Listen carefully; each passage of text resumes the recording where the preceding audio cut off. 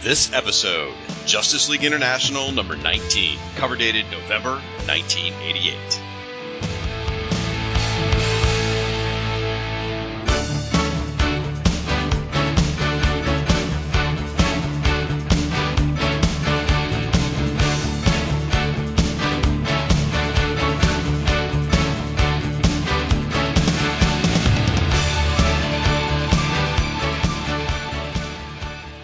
Hello, and welcome to the 19th episode of Justice League International Bwahaha Podcast, a proud member of the Fire and Water Podcast Network.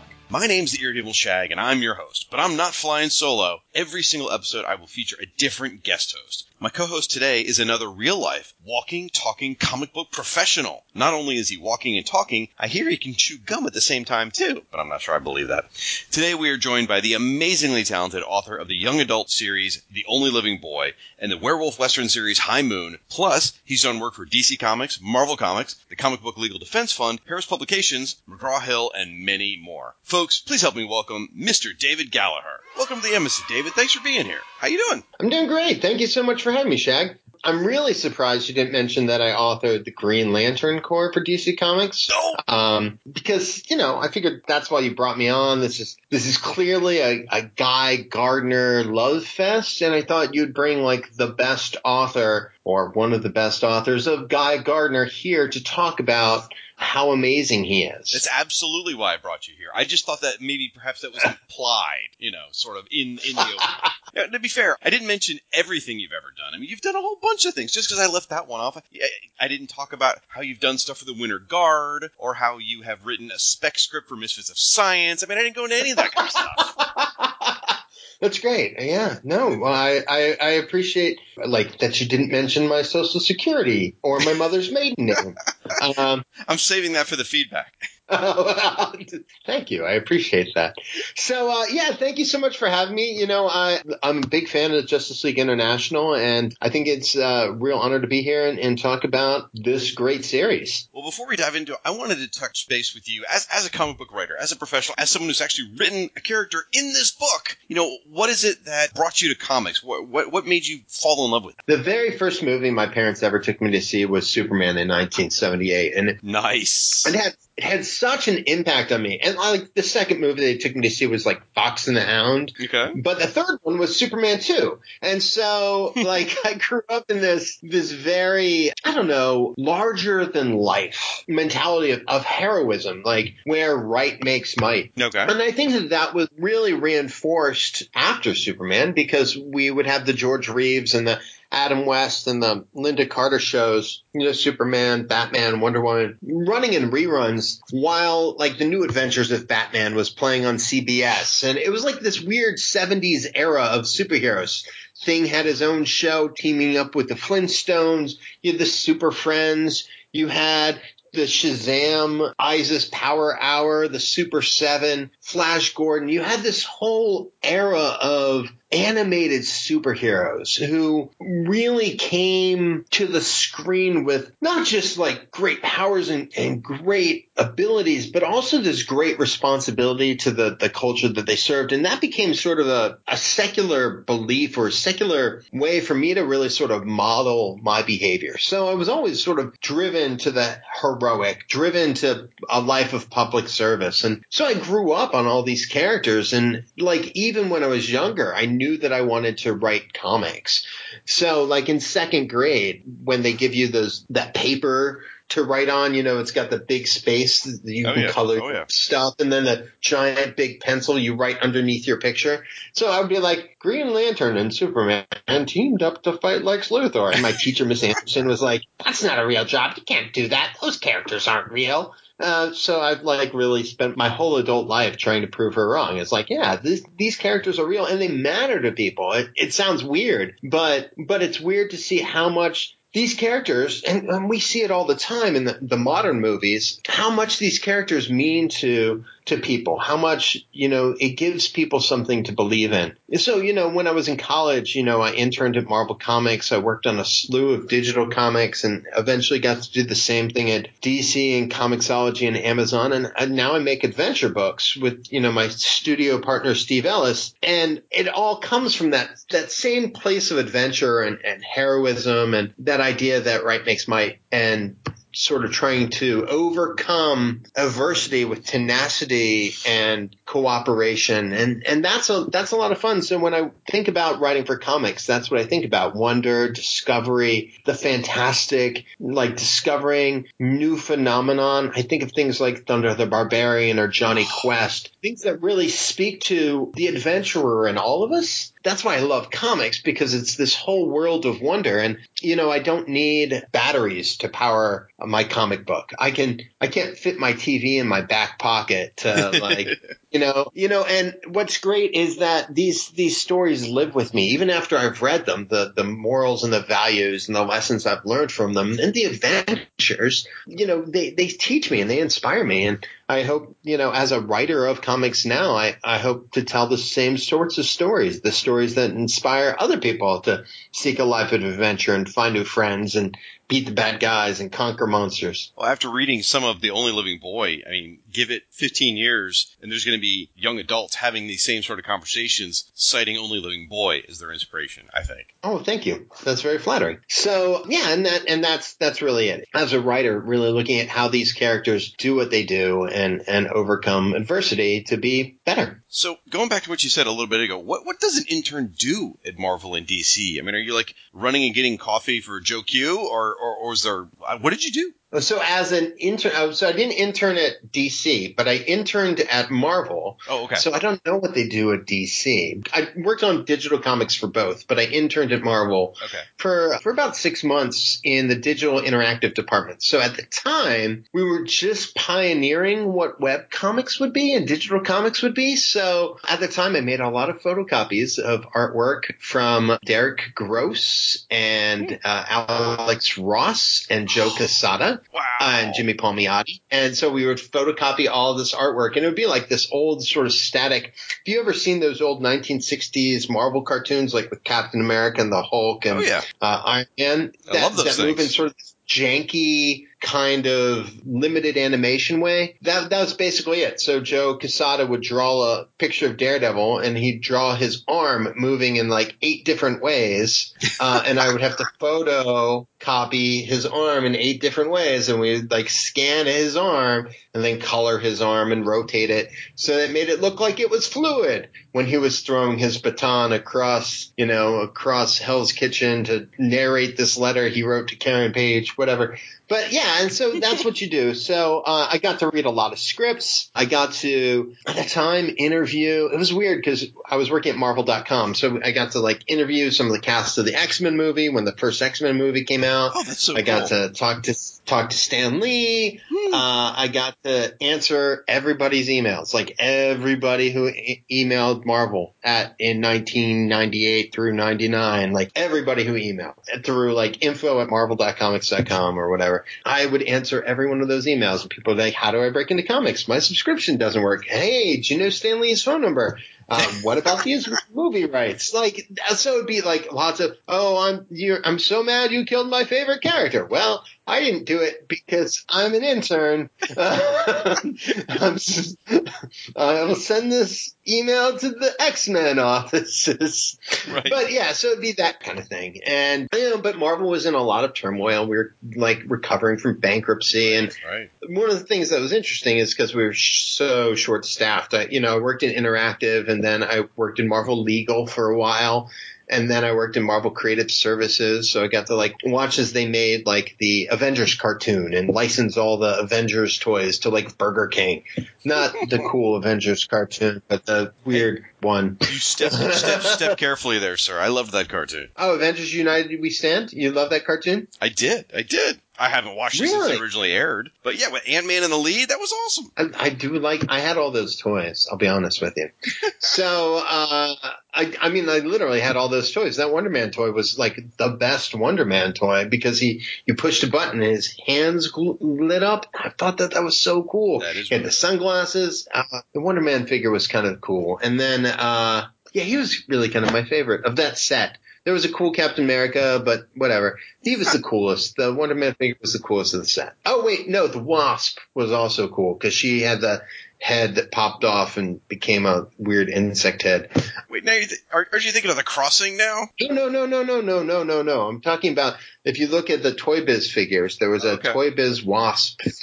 There was a Crossing one that was where she was all insectoid. Right. But for Avengers United We Stand, there was a Wasp figure, like a Janet Van Dyne figure. She had a little magnet on her arm and little cool armor and cool wasp wings. And you popped her head off. And then you could replace it with like this insect helmet thing. Oh, okay. Cool. It's really cool. She's actually a really good quality. She's a little shorter than a lot of other figures, but she's a good quality Wasp figure. If you want something that's diminutive and kind of cool, she's nice. I like her better than I don't like her better than the Wonder Man figure, who's the best of the set, but she's a good quality figure.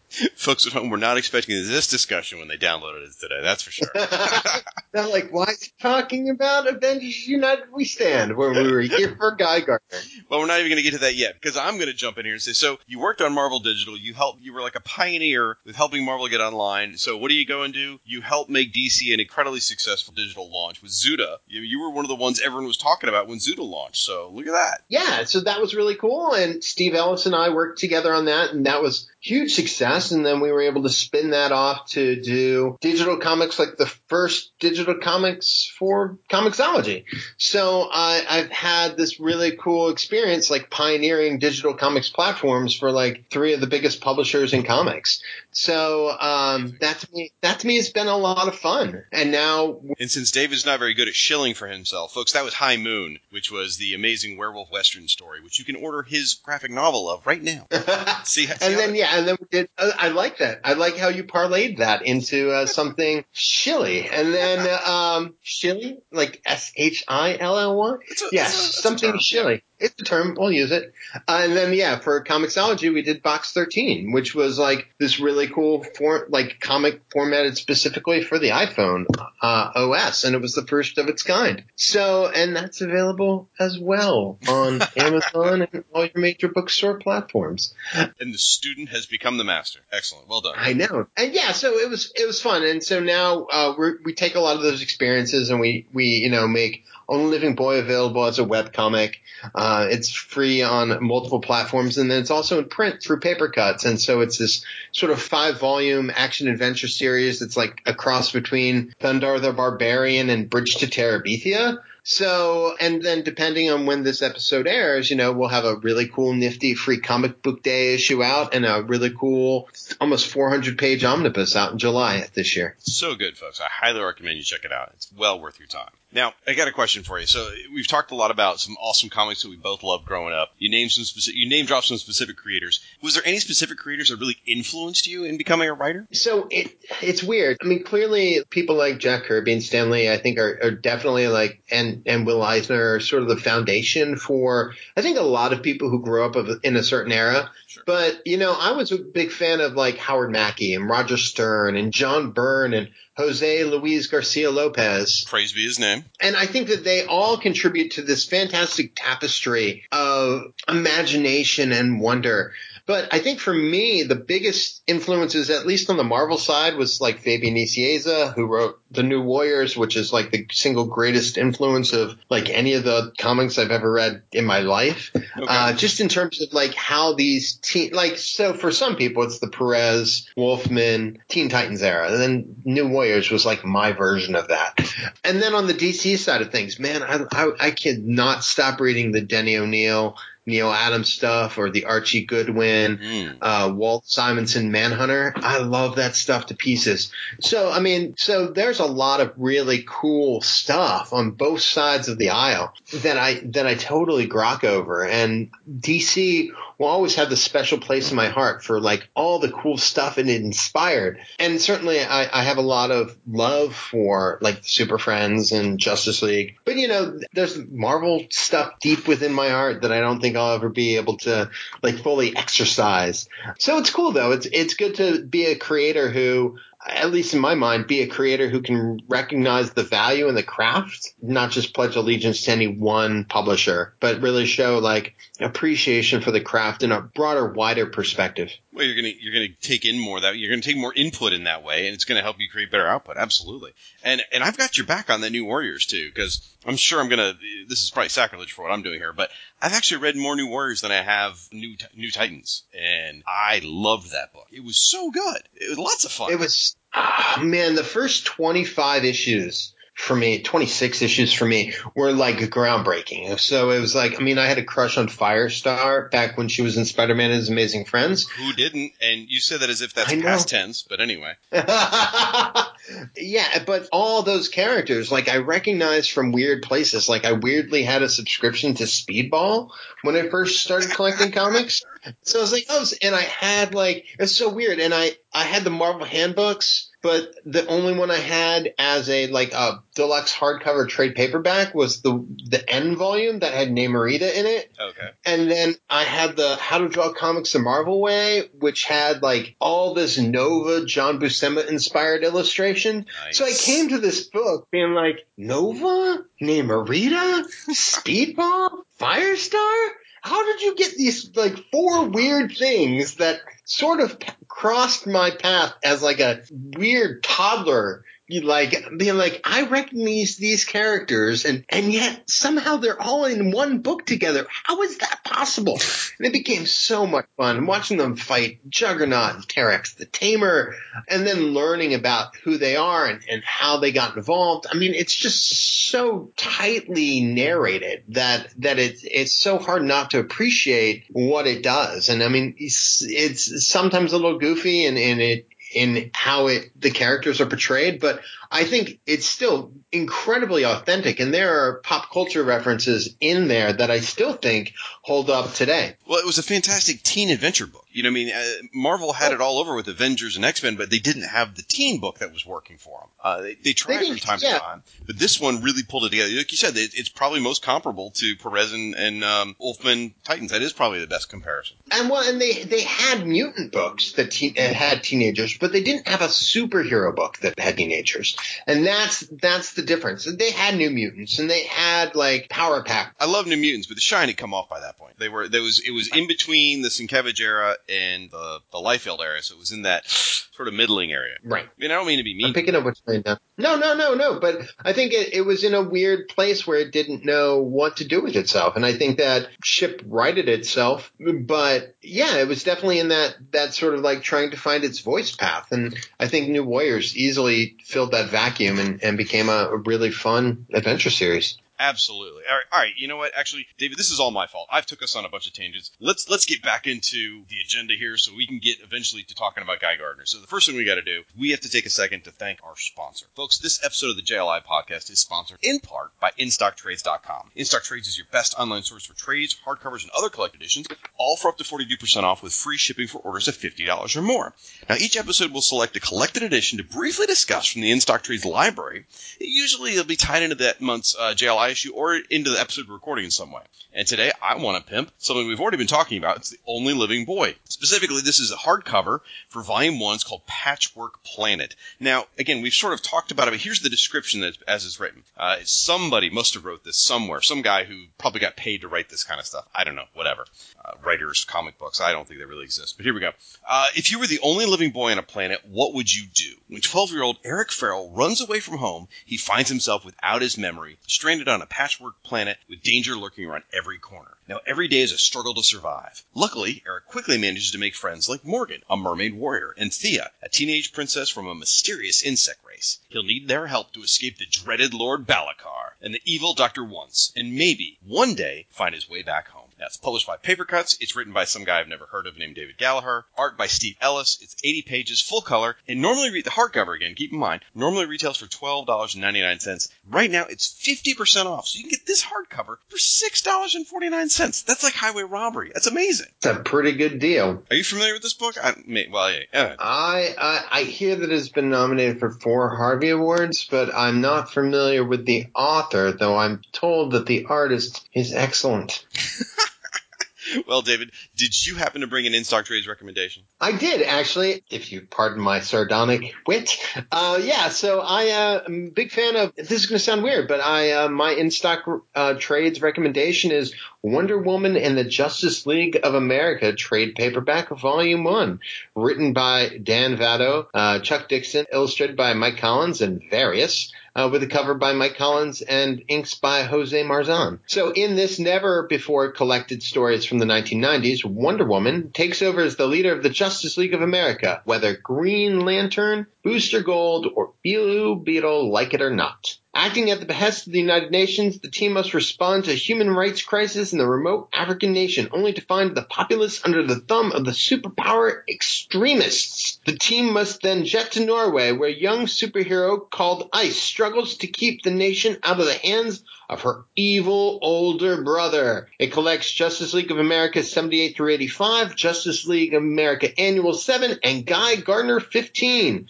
Publishers DC Comics. It was $24.99. Your in-stock trades price is $14.49, so you save a whopping 42%.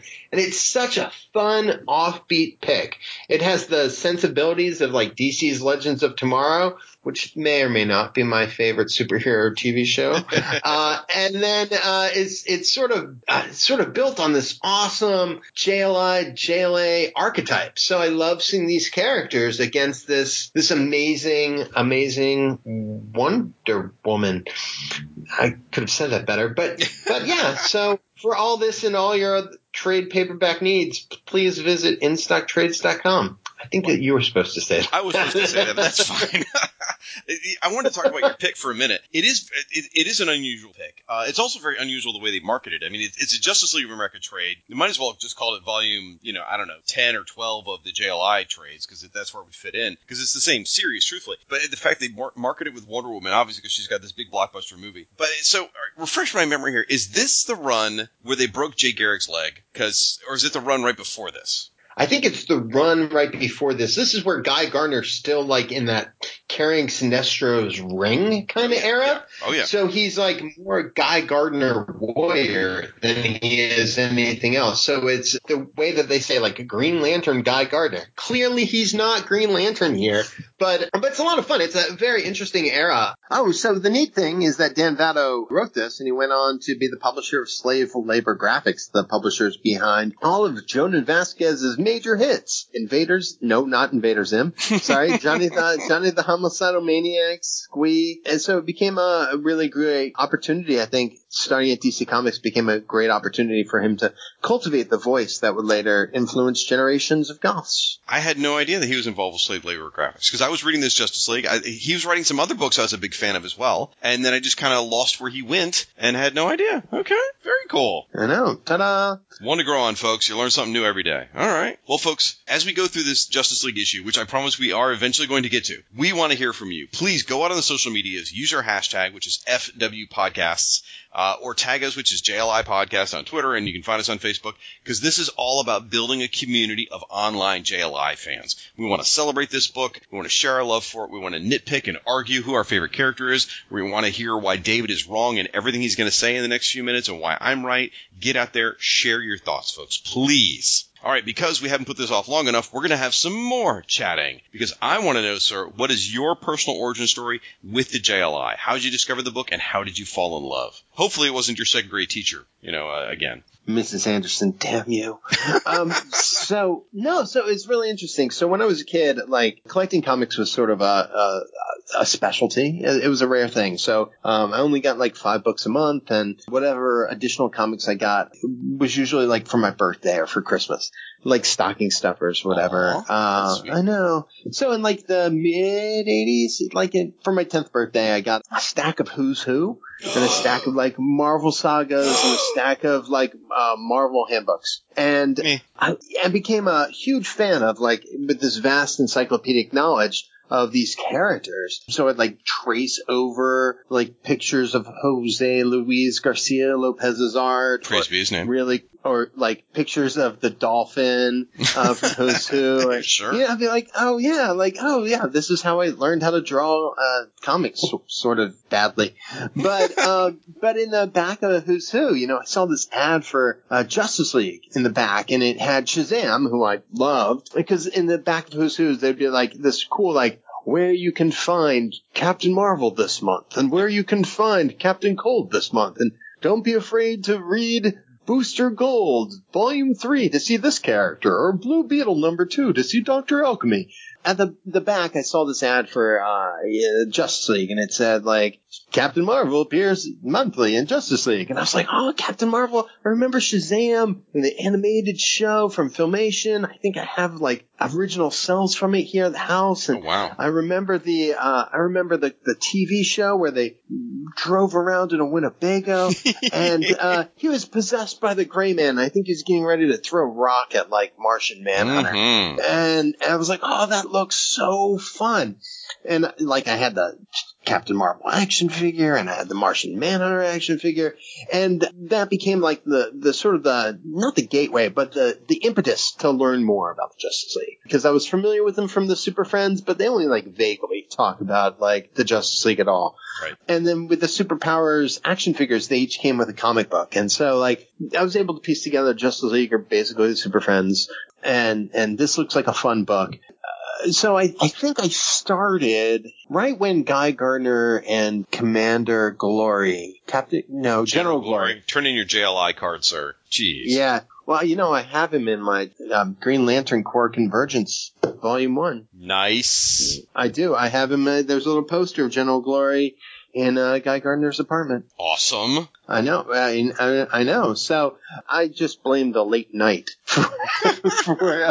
for flubbing that. But yeah, so General Glory. So I started with General Glory and reading with those, and then I sort of went backwards, and I went back and, you know, read the cool stuff with, you know, Rocket Red and the interesting stuff with like Reagan showing up and the formation of the Justice League of America, and, you know, everybody knows like One Punch, and I had, I don't know, Dr. Fate showing up, and it was cool to see all these great characters, Mr. Miracle and Big Barda, these characters that had action figures of, all in a book together. Now, I didn't have all the figures, but you know, it really became my origin story really started with that, you know, and I loved seeing characters that I sort of grew up on. Like, I grew up on old-time radio, so, like, seeing the Blue Beetle, like, visualized, because he used to be an old-time radio character, but seeing him visualized as, like, Ted Cord, that became really cool. And so I had this sort of this sense of discovery of like, oh, give me these characters.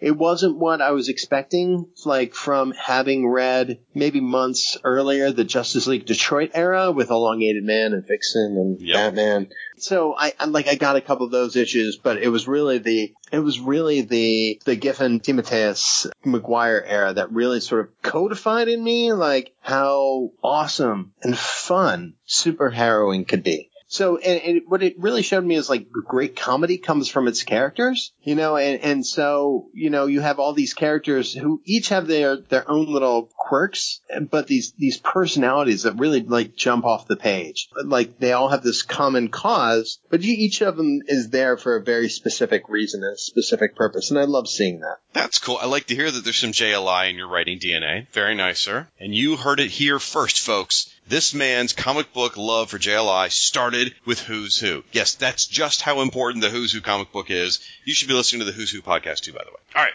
So then who are some of your favorite JLI characters? If you don't mind, please narrow down to like somewhere between 1 to 3. How about 7? All of them. No, see, great job down the counting. Clearly you should have paid more attention to Mrs. Anderson's second grade class. Darn it. No, I mean, like, I love all the characters. Like, they're all fun, but I think the reason for me, like I said, is Blue Beetle. Like, I really adored the Ween Cullens run. Mm-hmm. I listened to the old-time radio show as a kid, where Dan Garrett has the Blue Beetle. You know, but Ted Cord and Dan were, like, so different as characters, but reading like how he was fighting Dr. Alchemy and reading all these sorts of characters that he would fight made it kind of interesting. And so when he came into Justice League without any of his fortune, just with like his bug, I thought that was so cool. And I love that so much of like DC's Legends of Tomorrow borrows that relationship between Booster Gold and Blue Beetle when they write Atom and Steel. So you see so much of that banter between that, like, because clearly Citizen Steel is Booster Gold. He's got that like cocky, smarmy attitude, and Ted Kord is clearly, and Brandon Routh is really doing his best Ray Palmer as Ted Kord. Definitely. You know, and you see all those archetypes. I mean, clearly Heatwave is Guy Gardner. And you see all these characters sort of like these archetypes sort of playing off each other. And that to me is a lot of fun. But I think its DNA really comes from this book. And I love Blue Beetle because I think he's just a fun character. But yeah, definitely like, I've really fallen in love since I read the book. You know, in my 20s, I've really come to fall in love with Guy Gardner. So I guess, you know, cross between Blue Beetle and Guy Gardner are my favorites. All right. Very good choices. Both are great characters. I love both of them for very different reasons. And they're not always necessarily someone I'd want to hang out with in real life, but reading about their adventures is just absolutely a joy. Who's your favorite JLI character? See, that's the beauty of being the host. I never have to answer that question because my favorite JLI character is usually whoever is the featured character in the issue I'm reading at that time because it changes so rapidly. You know what I believe? I believe that you're the mad power master behind all of this, and secretly your favorite character is Maxwell Lord. That is not necessarily the worst guess that you could make. So we should just move on. See, I'm going to change direction on you right now because we've had so much fun talking about other comic books. We are going to talk about the other comic books that were on the shelf the same time this issue was in a segment I like to call Monitor Duty.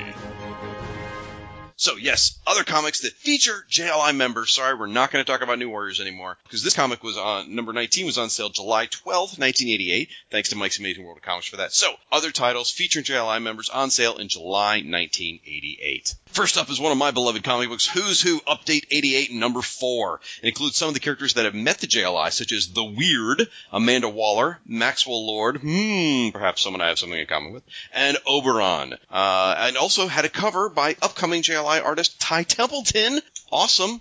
And for more on Who's Who, you should check out the Who's Who podcast, hosted by Rob Kelly and the amazingly, dashingly handsome, irredeemable Shag. Oh, wait, that's me. All right. Other books on the shelves also featuring JLI members. Cosmic Odyssey number 1 by Jim Starlin and Mike Mignola. Of course, you know, it features Batman and Martian Manhunter. If you haven't read it, go pick it up. It's amazing. And it was actually recently discussed on the podcast DC OCD from our buddies Mike and Paul from the Waiting for Doom podcast, and they rated it very, very highly because it's just that good.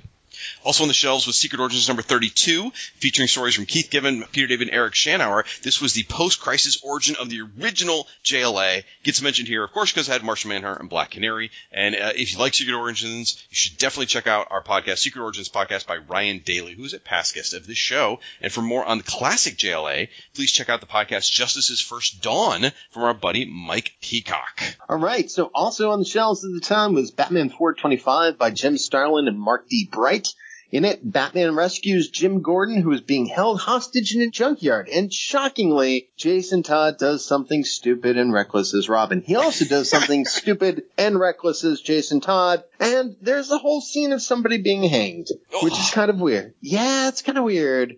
So make sure you read it. Boy, that kid was on a path for danger. All right. Also on the shelves was Batman the Cult number 3 by Jim Starlin and Bernie Wrightson. You know, Jim Starlin, super famous for writing cosmic level stories, writing a lot of Batman. It's just kind of weird. Anyway, in this issue, Batman continues his battle with the Deacon Blackfire. Then over in Detective Comics number 591, you've got John Wagner and Alan Grant writing with Norm freaking Brayfogle doing artwork. Batman comes into conflict with an Aborigine warrior over an ancient relic, and why not? Because America was having a love affair with Australia in the late 1980s, folks. For more information on Batman during this era, please check out our network's podcast, Batman Nightcast, by Chris Franklin and Ryan Daly, both past guests of this show. Also, we got to mention Captain Atom number 20 by Cary Bates, Greg Weisman, and Pat Broderick. This is a big one, folks. Blue Beetle, you heard of him. He guest stars in this issue, and this is all as Captain Atom's government lies begin to unravel. And it will all play play out in the Captain Atom book, not in the JLI book, interestingly enough. And this is very like charlatan heavy because, you know, like Captain Atom and Blue Beetle are the charlatan characters that DC had just acquired. So it's kind of a weird, and later, of course, became prototypes for the Watchmen. So it's sort of weird to see them together. It is. It's very interesting. And they reference a lot of charlatan type stuff because it's telling their quote unquote secret history. So interesting. So for more on Captain Atom, check out the Jay Jones coverage over on the Silver and Gold podcast and also the Splitting Atoms blog from Jay Jones. Again, past guest of the show. And for more information on Blue Beetle, you should check out the Cord Industries blog from Tim Wallace and the Beatlemania podcast from Tim and Jay. Again, both past guests of this show. You know, so also on the shelves was Power of the Atom #4 by Roger Stern and Dwayne Turner, Hawkman and Hawkwoman, former members of the Super Friends and new JLI members. Spoilers. Guest star as some of their Thanagarian gear gets stolen. For more information on Hawkman and Hawkwoman, beyond watching them on the Super Friends, check out Being Carter Hall blog by our friend Luke Giaconetti. Very good. Or the Tomorrow's Hawkman Companion, written by Doug Zavecki. Close. Zawisha. Doug Zavecki, also a friend of the show. I call him Doug Wizzywig. Sorry, Doug. I know you're a big fan. I've massacred your name. Please don't send me watermelon jokes. That's all I ask. Hey, it's his own fault for having a last name that looks like somebody lost in Scrabble. But anyway, in Action Comics Weekly, number 614 through 616, Sharon Wright, Randy DeBurke, and Pablo Marcos were finishing up the Black Canary solo feature over there. And for more on Black Canary, of course, check out the Power Fishnets podcast over here in our network by Ryan Daly. And for more on Action Comics Weekly, check out the Action Comics Weekly podcast by Chad Bokelman, another past guest of this show. Who hasn't been on this show? I mean, come on, really? It's surprising to me that so many people who write blogs and have podcasts about the Justice League have appeared on the Justice League International podcast. I don't know why that is. It seems like a conspiracy that only somebody who likes Maxwell Lord would orchestrate. Wait, is my nose bleeding? Hold on a minute. Okay. So, all right, now we're going to dip forward just a bit. About 5 months after this, Justice League Europe's going to launch, right? So we're going to start talking about some of those folks. Over on Doom Patrol number 14, Paul Kupperberg and Erica Larson are doing an adventure with Power Girl. She continues to guest so great. Well, she continues to guest star as they are battling the forces of chaos. For more on Doom Patrol, check out the Waiting for Doom podcast by Paul and Mike.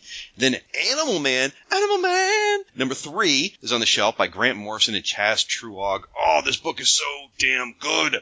So Buddy Baker is in that issue regrowing his freaking arm by using the abilities of an earthworm, and then he works to rescue an ape from laboratory experiments. And then Flash number 18 by Bill Messner-Loebs. Please, everyone, keep him in your thoughts right now. He's having a rough time. And Greg LaRocque, in that Wally West saves a member of Blue Trinity while Vandal Savage continues his attack on the Scarlet Speedster.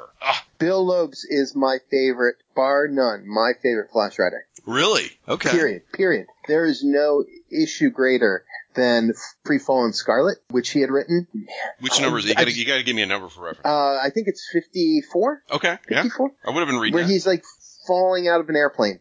And you're like, oh, that's awesome. He's just falling out of an airplane. And he did that amazing Secret Origins issue annual 3, where you had Wally West, Jay Garrick, and Barry Allen's story. And for more information on that, you should check out the Secret Origins podcast. You are learning to shill. I'm so proud of you. So with the Flash book, I started in around issue 46, 47, somewhere in there when Bill was writing the book. And fell in love immediately. I loved his book. I went back and read a lot of the previous issues before that. I love it. He did that storyline with the super intelligent animals, right? With Gorilla Grodd. Yeah. Yep. He had the scene. I talk about this a lot in Who's Who. The scene where the giant white dog shows up and he goes, "My name is Rex. I'm here to help." I was just jumping up and down, screaming and hooting and hollering. I was so happy because I remembered Rex from Who's Who. And I look around the comic shop and I'm like, look, guys, it's Rex. He's back. And everyone's like, I have no idea what you're talking about. And so much of what he had done made its way into the John Wesley Shipp Flash TV show. Which, I mean, you saw it with Tina McGee and well, was she a Mike Baron creation or was she Bill? She was introduced in the Baron run, but Bill brought that stuff moving forward, especially in the Blue Trinity stuff. Gotcha. Because they all had Velocity 9 and or variations of that. Anyway, I'm rambling. But I could talk about this. I could talk about this for a long time. This is my favorite era of Flash. We could just do we could dump this whole idea and we could just do a newsstand episode where we just talk about comics around the stands that we love. We can go into deep depth. We could do that. We could totally do that. Done. But, folks, we're not. Don't worry. We are going to talk about JLI right after this podcast promo break.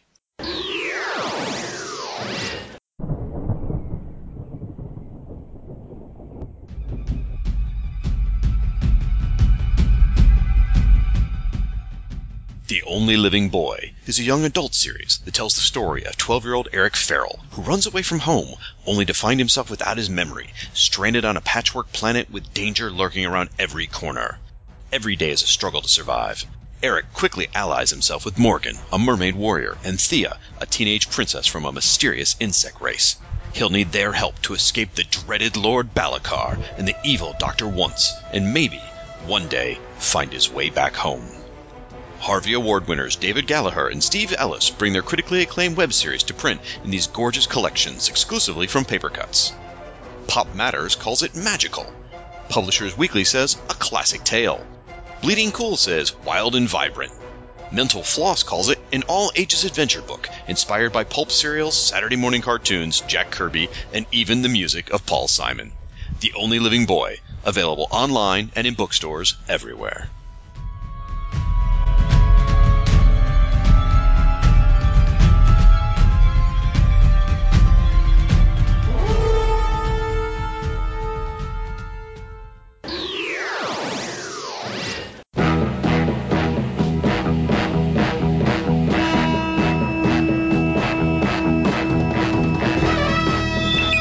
In the great hall of the Justice League, there are assembled the world's 4 greatest heroes, created from the cosmic legends of the universe. Superman. Always a pleasure to be of service to the law. Wonder Woman. Finished. Now let's bring the world back to normal. Batman. Well, Professor Baffles has evidently lost his baffling power. Aquaman. The jet nozzle is buried in the sea bottom. The jet stream is stopped. And those 3 junior super friends, Wendy, Marvin, and Wonder Dog.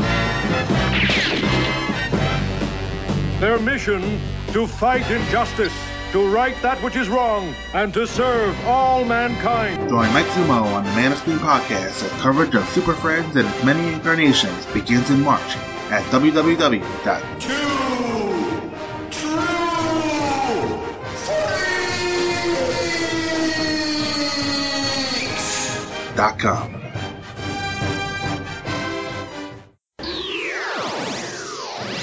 All right, folks, and we are back, and we're getting ready to talk about Justice League International number 19, and for some odd reason, if you can't seem to find your copy of this comic, then you should probably just turn off this podcast, walk away, go outside, take a walk around the neighborhood, and really reflect on what you've done with your life, because you've clearly screwed up. But if that happens to be the situation, when you get done with your walk, come back and go to our website, which is firewaterpodcast.com/JLI, and you will be able to see some of the panels from this issue out there. If you want to read the whole comic, go buy it your own damn self. Jeez.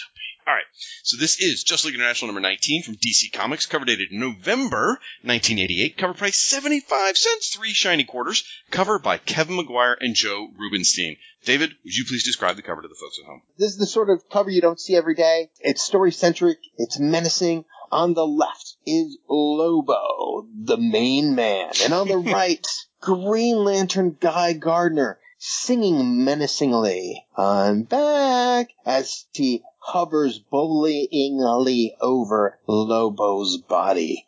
This is such an interesting era because it's really before Lobo's signature look. Yeah. With the pale white skin and the biker jacket, all that stuff that clearly defines the character seemed to be in flux. If you were a fan of the character and you're going to look for his old appearances, this might throw you a bit. Looking at Guy's face, though, I'm surprised that this cover isn't homaged more often, but really, looking at the cover, the only question I have, this is a really spectacular cover, so don't let this in any way diminish my love for it. But the question I really have to ask is, looking at this, is why is Lobo blue?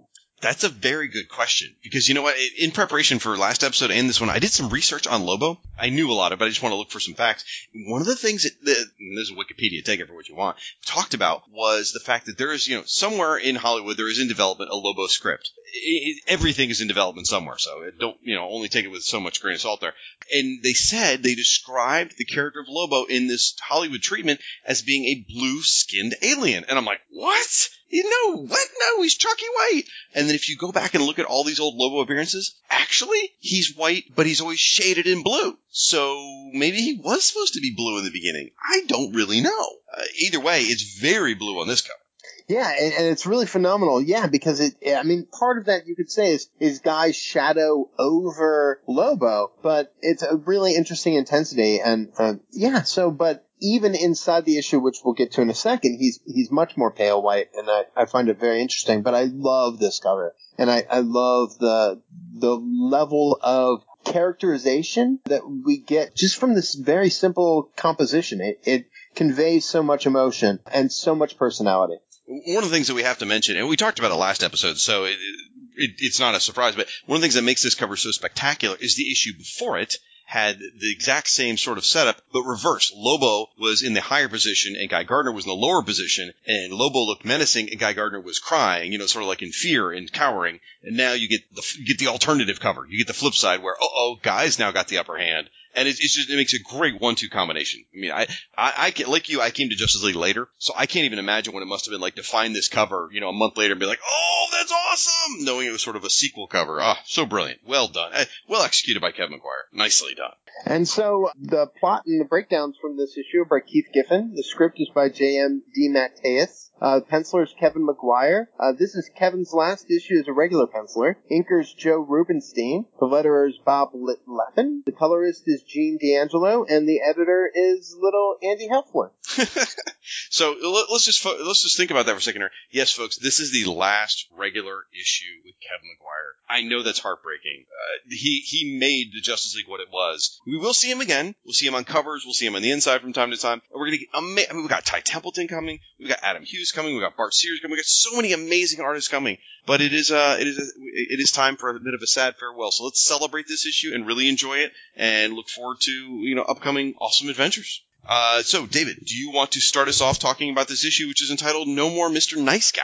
At the end of last issue, Guy Gardner suffers a concussion that brings out his more aggressive and violent tendencies. As we had learned from the credits, and it may be like a little redundant to repeat this, but it's no more Mr. Nice Guy, as Gardner has learned that it was Lobo who crashed through the embassy last issue. He gets super mad, surprise, and gets in a brawl with the main man, who really doesn't want to fight, but Guy is persistent. And Lobo decides that he's going to kill Guy free of charge. Just free. I don't even like you, but I'm going to kill you for free. Booster, Blue Beetle, and the rest of the team try to break up the fight. Booster encases Guy in a bubble till he falls asleep, which seems a little weird because Guy's got like the most powerful weapon in the universe. So let's just assume that he was delirious from the concussion. Fair enough. But whatever. But recovered from the tussle, Lobo goes inside the embassy where he and Maxwell Lord discuss temporary membership in the Justice League. Batman rejects Lobo's temporary membership and leaves to go recruit other more competent heroes. Meanwhile, Black Canary tells Oberon that she can't be on the team right now because blah, blah, blah, personal problems. Something about Action Comics and some sort of fighting and some sort of backup story, whatever. Next morning, while recharging his ring, a guy who's been treated pretty roughly by his insensitive team members is visited by Ice Maiden, who remembers how kind and decent he was to her over the last few weeks, pre-head injury and all, pre-fight with Lobo. His recent behavior and battle with Lobo worried her. He behaves crassly and sort of chauvinistically, almost like Andrew Dice Clay would. Yeah. And she's left wondering a little bit about him. She's like, I just can't figure you out. And that's sort of foreshadowing, as we might see. It sort of defines what their relationship becomes. That's true. That's true. Well, I'll take it from here. And the second half of the book is focused mainly on the recruitment efforts. So Batman attempts to recruit Superman upon the instructions of Maxwell Lord, and when the Man of Steel declines membership in the JLI, the Dark Knight is genuinely surprised. Superman said no because he doesn't wish to commit to the Justice League and then let them down. Instead, the Last Son of Krypton says he'll be there if they ever need him during an emergency. And that left me sort of scratching my head going, well, wait a minute. The Justice League are fighting a bunch of bad guys, bent on world domination. When exactly wouldn't that be an emergency? Just saying. Anyway. Captain Atom arrives at the embassy after missing all the hijinks, and Maxwell Lord initiates a very uncomfortable conversation about the possibility of JLI membership for Major Force. Booster and Beetle then visit the rundown apartment of Wally West, the Flash. Wally isn't home, and instead the Blue and the Gold are sent packing by Wally's angry mother. After some hilarity, they speculate whether Kongorilla is available to join the team. Ironically, 20 years later, he actually will. Then over in New Orleans, Batman tries to recruit Carter and Shayera Hall, known as Hawkman and Hawkwoman, of course. This leads us to another opportunity to spotlight the hilarious and adorable chemistry between the married Hawkman and Hawkwoman, last seen in JLI number 10. I love these characters together, folks, under the hands of Giffen and DeMatteis. They're wonderful. So Carter's resistant to joining the JLIs. He doesn't really like the whole humorous nature of the JLI. Shayera says she's joining the JLI whether Carter comes or not. Eventually, Hawkman comes around and agrees to join as long as the team is serious and doesn't joke around. Then, the Dark Knight Detective, the ever-vigilant vanguard of Gotham City, immediately responds by cracking a joke, saying, "Lighten up a little, will ya? My God, you're positively grim." Oh, Batman. That is a really, really great Will Arnett. Thank you. Good, because I was going for the other guy. Adam West? Any one of the other ones you want to pick. So back at the embassy, Green Flame is flirting with Lobo, and during this scene, the artist, Kevin Maguire, of course, is presenting us with multiple butt shots, pouty lips, and all kinds of cleavage. Now, to contrast the sexual undertones going on in this scene, Green Flame demonstrates her intelligence by making a reference to Jack Kerouac, and she's also reading a classic children's story called The Snowman. And I'm telling you, man, smarts and sexy, she is the whole package. So, Captain Atom and Oberon then discuss the new team roster, listed up on the computer monitor. Jean, Red, who I can only assume that's Rocket Red, Mr. Miracle, Green Lantern, Captain Atom, Booster Gold, Fire and Ice, Hawkman, Hawkwoman, and Lobo. Oddly enough, no one notices that both Blue Beetle and Batman were accidentally left off the list. That's a little weird. And this is the official moment, folks, for the name change for Green Flame, now known as Fire, and Ice Maiden, now known as Ice. Oberon admits to being sexist, and Captain Atom expresses how proud he is of the team composition. Then we catch up with our heroes in deep space, Martian Manhunter, Big Barda, Nort, and Dimitri, who's now without his Rocket Red armor, and they activate their warp drive, or their boom tube, whatever you want to call it, and they finally catch up with Magna Khan's cluster ship in orbit over Apocalypse. Next issue, Dark Side of the Moon. Dun dun dun! Dun dun dun! So, David, what'd you think of the issue? I absolutely loved this issue. One of the things that I mentioned earlier that I think is great is that so much of the JLI comes from the composition of the characters, and you get so much personality in these vignettes. I mean, you get, like, just one or two pages, you get to see this amazing conversation between, it's very one-sided, between Oberon and Black Canary. You get to see the Hawks. You get to see this amazing fight with Green Lantern and Lobo. I mean, it's just amazing. Like, Guy is, like, throwing out all these incredible insults, like, your mom eats Alpo! That I think don't have really the context for Lobo. It's like, what's Alpo? You know? Right. But I think that that's great. But one of the things that I'm always fascinated by, and this is going to sound really weird, but New Yorkers will know, because this is a local talent, but Maxwell Lord, under the pencil of Kevin Maguire, looks amazingly like our New York One host, Pat Kiernan. And if you've ever seen any Marvel movies, Pat's usually the newscaster announcing that the Avengers have saved the day or whatever. And apart from Stan Lee, he has, like, the most Marvel movie cameos. So I love that their hair is, like, parted on the same side. And that to me is, I mean, as a visual gag, just very interesting. I'm sure it wasn't intentional, and may not have been even within the same time frame, but I just love that visual look because it codifies what Maxwell Lord might actually look like or sound like. Supposedly, Sam Neill from The Omen was a bit of a influence. In fact, there's one panel that he drew, and Kevin Maguire's even said there was one panel that he based on a photo of Sam Neill, and after that point, it just seemed like that was always hanging around Max as being his look. But that's amazing. So I totally see it now that you mention it. But how I think he sounds, thinking about Sam Neill, that's great. But how characters sound is so important to how we read comics, because everybody's view of these characters sounds differently in our heads. Like, how Superman sounds in my head is probably very different than how he sounds in your head when you're reading the characters.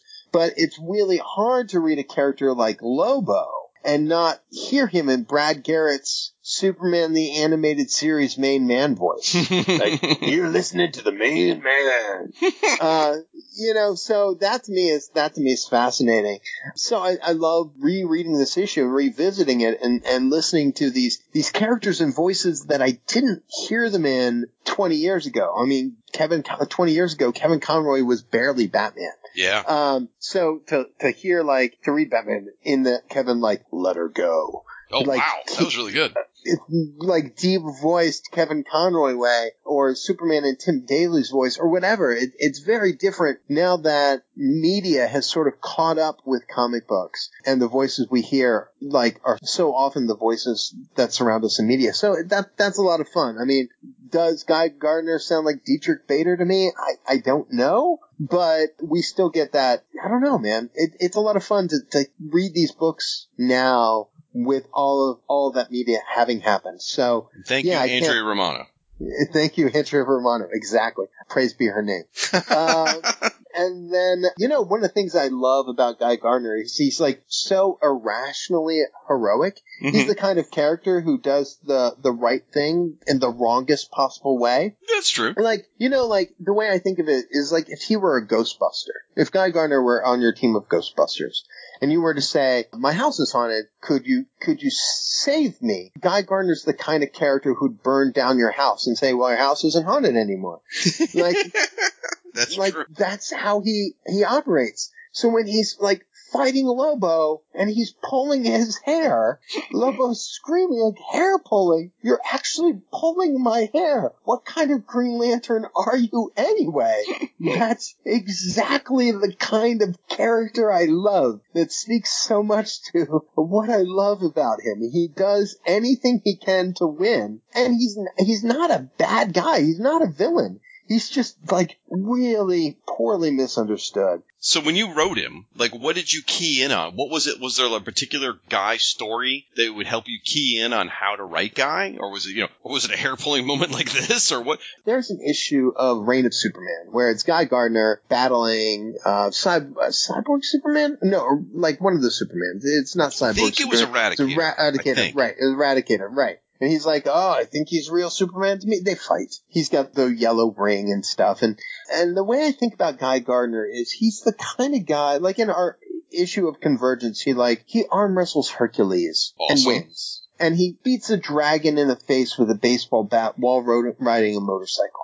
He does these sort of like irrationally heroic things because he doesn't feel like he has anything to lose. Like, he's tried playing by the rules, but the rules don't change. And so he recognizes that the best way to win sometimes is to break the rules. And the stories that I think really codify Guy for me are when he, sort of like right after Crisis. So I want to say it's like Green Lantern 183, around that Crisis era, yeah. Like 181, 183, 185. He's trying to fight this big threat. He wrangles up all of these bad guys to help him. And I'm like, what are you doing? What do you think? That is the wrong thing to do. Like, that is literally like you've literally done the dumbest thing.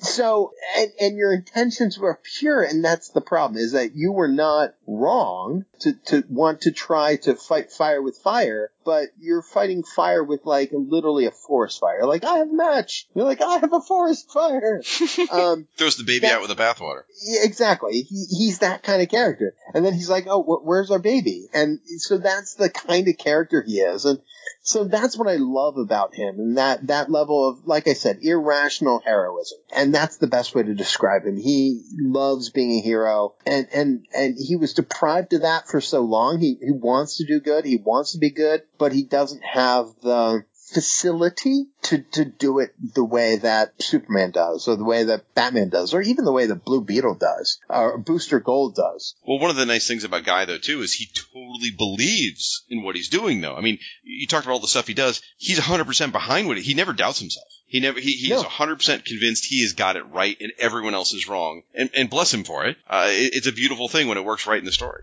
Yeah, and I love watching him fight Lobo. It's the best thing. So it's that sort of bravado in the face of danger that I love. So this is a great issue, and I love it a lot. And one of the things I think is really interesting is that this is a real standout story because it's largely driven by outstanding visuals, dialogue, and gesticulation, like in the way the characters move and are blocked throughout the setting. Mm-hmm. There's a lot of storytelling, almost a theater level or a sitcom level element of staging where they're moving the characters. It's not caption heavy. It's really driven by who these characters are in space and how they relate to one another and how they play off of one another. People say that comedy is hard, but I always believe that if you know who your characters are, the comedy comes naturally, and it feels like it comes naturally here.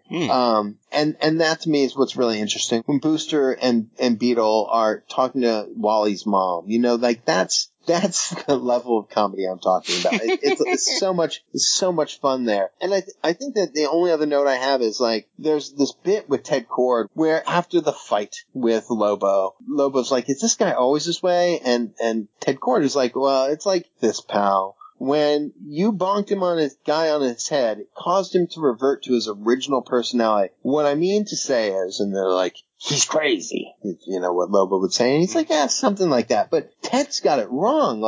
That's not Guy's original personality. It's not original. It's not brash. It's not cruel. He was this really great PE coach. His original personality was much more like it was earlier in the year, where he was kind and sweet and over the top and sincere. So it's really interesting how wrong Ted Kord has it in this particular issue. It's interesting. A lot of people's memory isn't very long. Because Justice League was very, very popular, so it brought in a lot of readers that hadn't been reading Green Lantern. So a lot of people didn't remember or weren't even aware of Guy's original personality before he changed. And so I'll take an opposite perspective. I think when Giffen and DeMatteis wrote this, they took Guy Gardner that existed in 1987 and said, okay, this is what Guy Gardner is. They bonked him on the head and they made him into a different personality. I don't think they were trying to return him to his original, Bronze Age personality. I think they were creating a new version of him, and they probably weren't even aware of the original one. Because if you read in interviews, you hear Giffen and DeMatteis say a lot that while they love the comics, a lot of these characters, they take them on, and they didn't really know the background of them. Like they're famously have said about Skeets not being in the series, they don't know that they even knew who Skeets was, and didn't even find out till much later after they'd already added Booster Gold to the series. So I don't know that they even knew about his original personality. So it could be open for interpretation.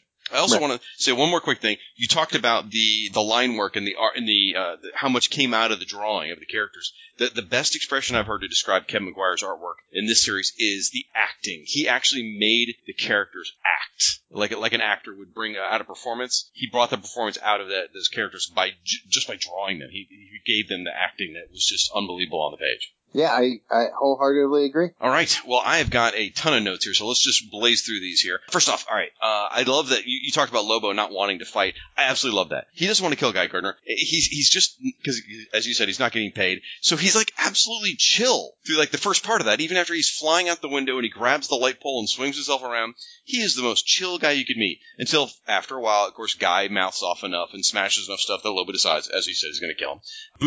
When Booster Gold trapped Guy Gardner in that force field, you make a very fair point. There's no way Guy should have been stuck inside of that force field. He should have been able to burst out. No problem. But damn, it's still funny. In fact, on page 8, when Guy Gardner is asleep in the force field and his face is up against the window. I love that. Holy crap, that's so funny. The physical comedy of that is just amazing. It is such a shame that Kevin Maguire left on this issue, because if you compare this one to issue 1, he has come so far. So far. I mean, issue 1 was still fantastic. But by this point, I mean, he is an absolutely he has earned the top-notch, art spot on this book that he deserves. Because this one is illustrated so amazingly. And you saw some of that last issue, too, as well, by the way. Yeah, it's absolutely fantastic. Also, I love that the Booster Buster joke keeps continuing. That's been going on for quite a while. I wish I'd started a tally from the beginning of how many times it happens. But where someone says Buster, and he's like, no, it's Booster. I keep telling people. That's hysterical. Yeah, that joke is like one level smarter than Booster. So I love that it's always made, and that he can't actually pick up what's happening. So I absolutely love it. That's awesome. Okay, so when they gave us the roster, right, of all the members on the team, and Lobo added to the team, that is like crazy pants. I mean, he's been in their building. He shows up. He's in their building for 5 minutes, enough to eat a bunch of jelly donuts, and then Maxwell Lord adds him to the team. That's and nuts. Batman says no. Right. Batman says no. Well, you notice the roster at the end lists Lobo and not Batman. I wonder why that is. Right. You referenced this, too. The phone call from Dinah. You were cracking jokes about it, but, dude, that page is one of the most powerful pages of the first 18 issues of JLI, I think. It is so well executed. We're only hearing Oberon's side of the conversation. Then at the very end, when you're purging the information about Black Canary not being on the team, and all the use of blacks, that page is, it's one of those moments that I call like one of their gut punches. You laugh, and then when something happens to a character you care about, it's just like, oh, man. Yeah, and I don't mean that, again, I certainly don't mean that to be insincere, but one of the things that I think is really interesting is we don't know what she's saying. So, right. And that's what's amazing. We only hear his side of the conversation. So, like, when I read it, I always think that she's being a little bit sarcastic. Like, I feel like reading this, especially 20 years later, I feel like, oh, well, why would you want to be associated with these guys? So I always feel like she's kind of making some excuses, Okay. You know what I mean? Like, he's like, hey, Max says we're short-handed. And she's like, well, because we don't see her side of the conversation, we fill in what we think she might be saying. Like, oh yeah, I'm busy, I'm totally busy, so I always feel like she's sort of making excuses or coming up with other ways to sort of back out of being involved, like lose my number, and that's why he's deleting her off the roster. And I think it's a sad moment for him, but I think she's doing it. I mean, obviously there's a larger, broader DCU context going on because she's got a story already happening concurrently in action.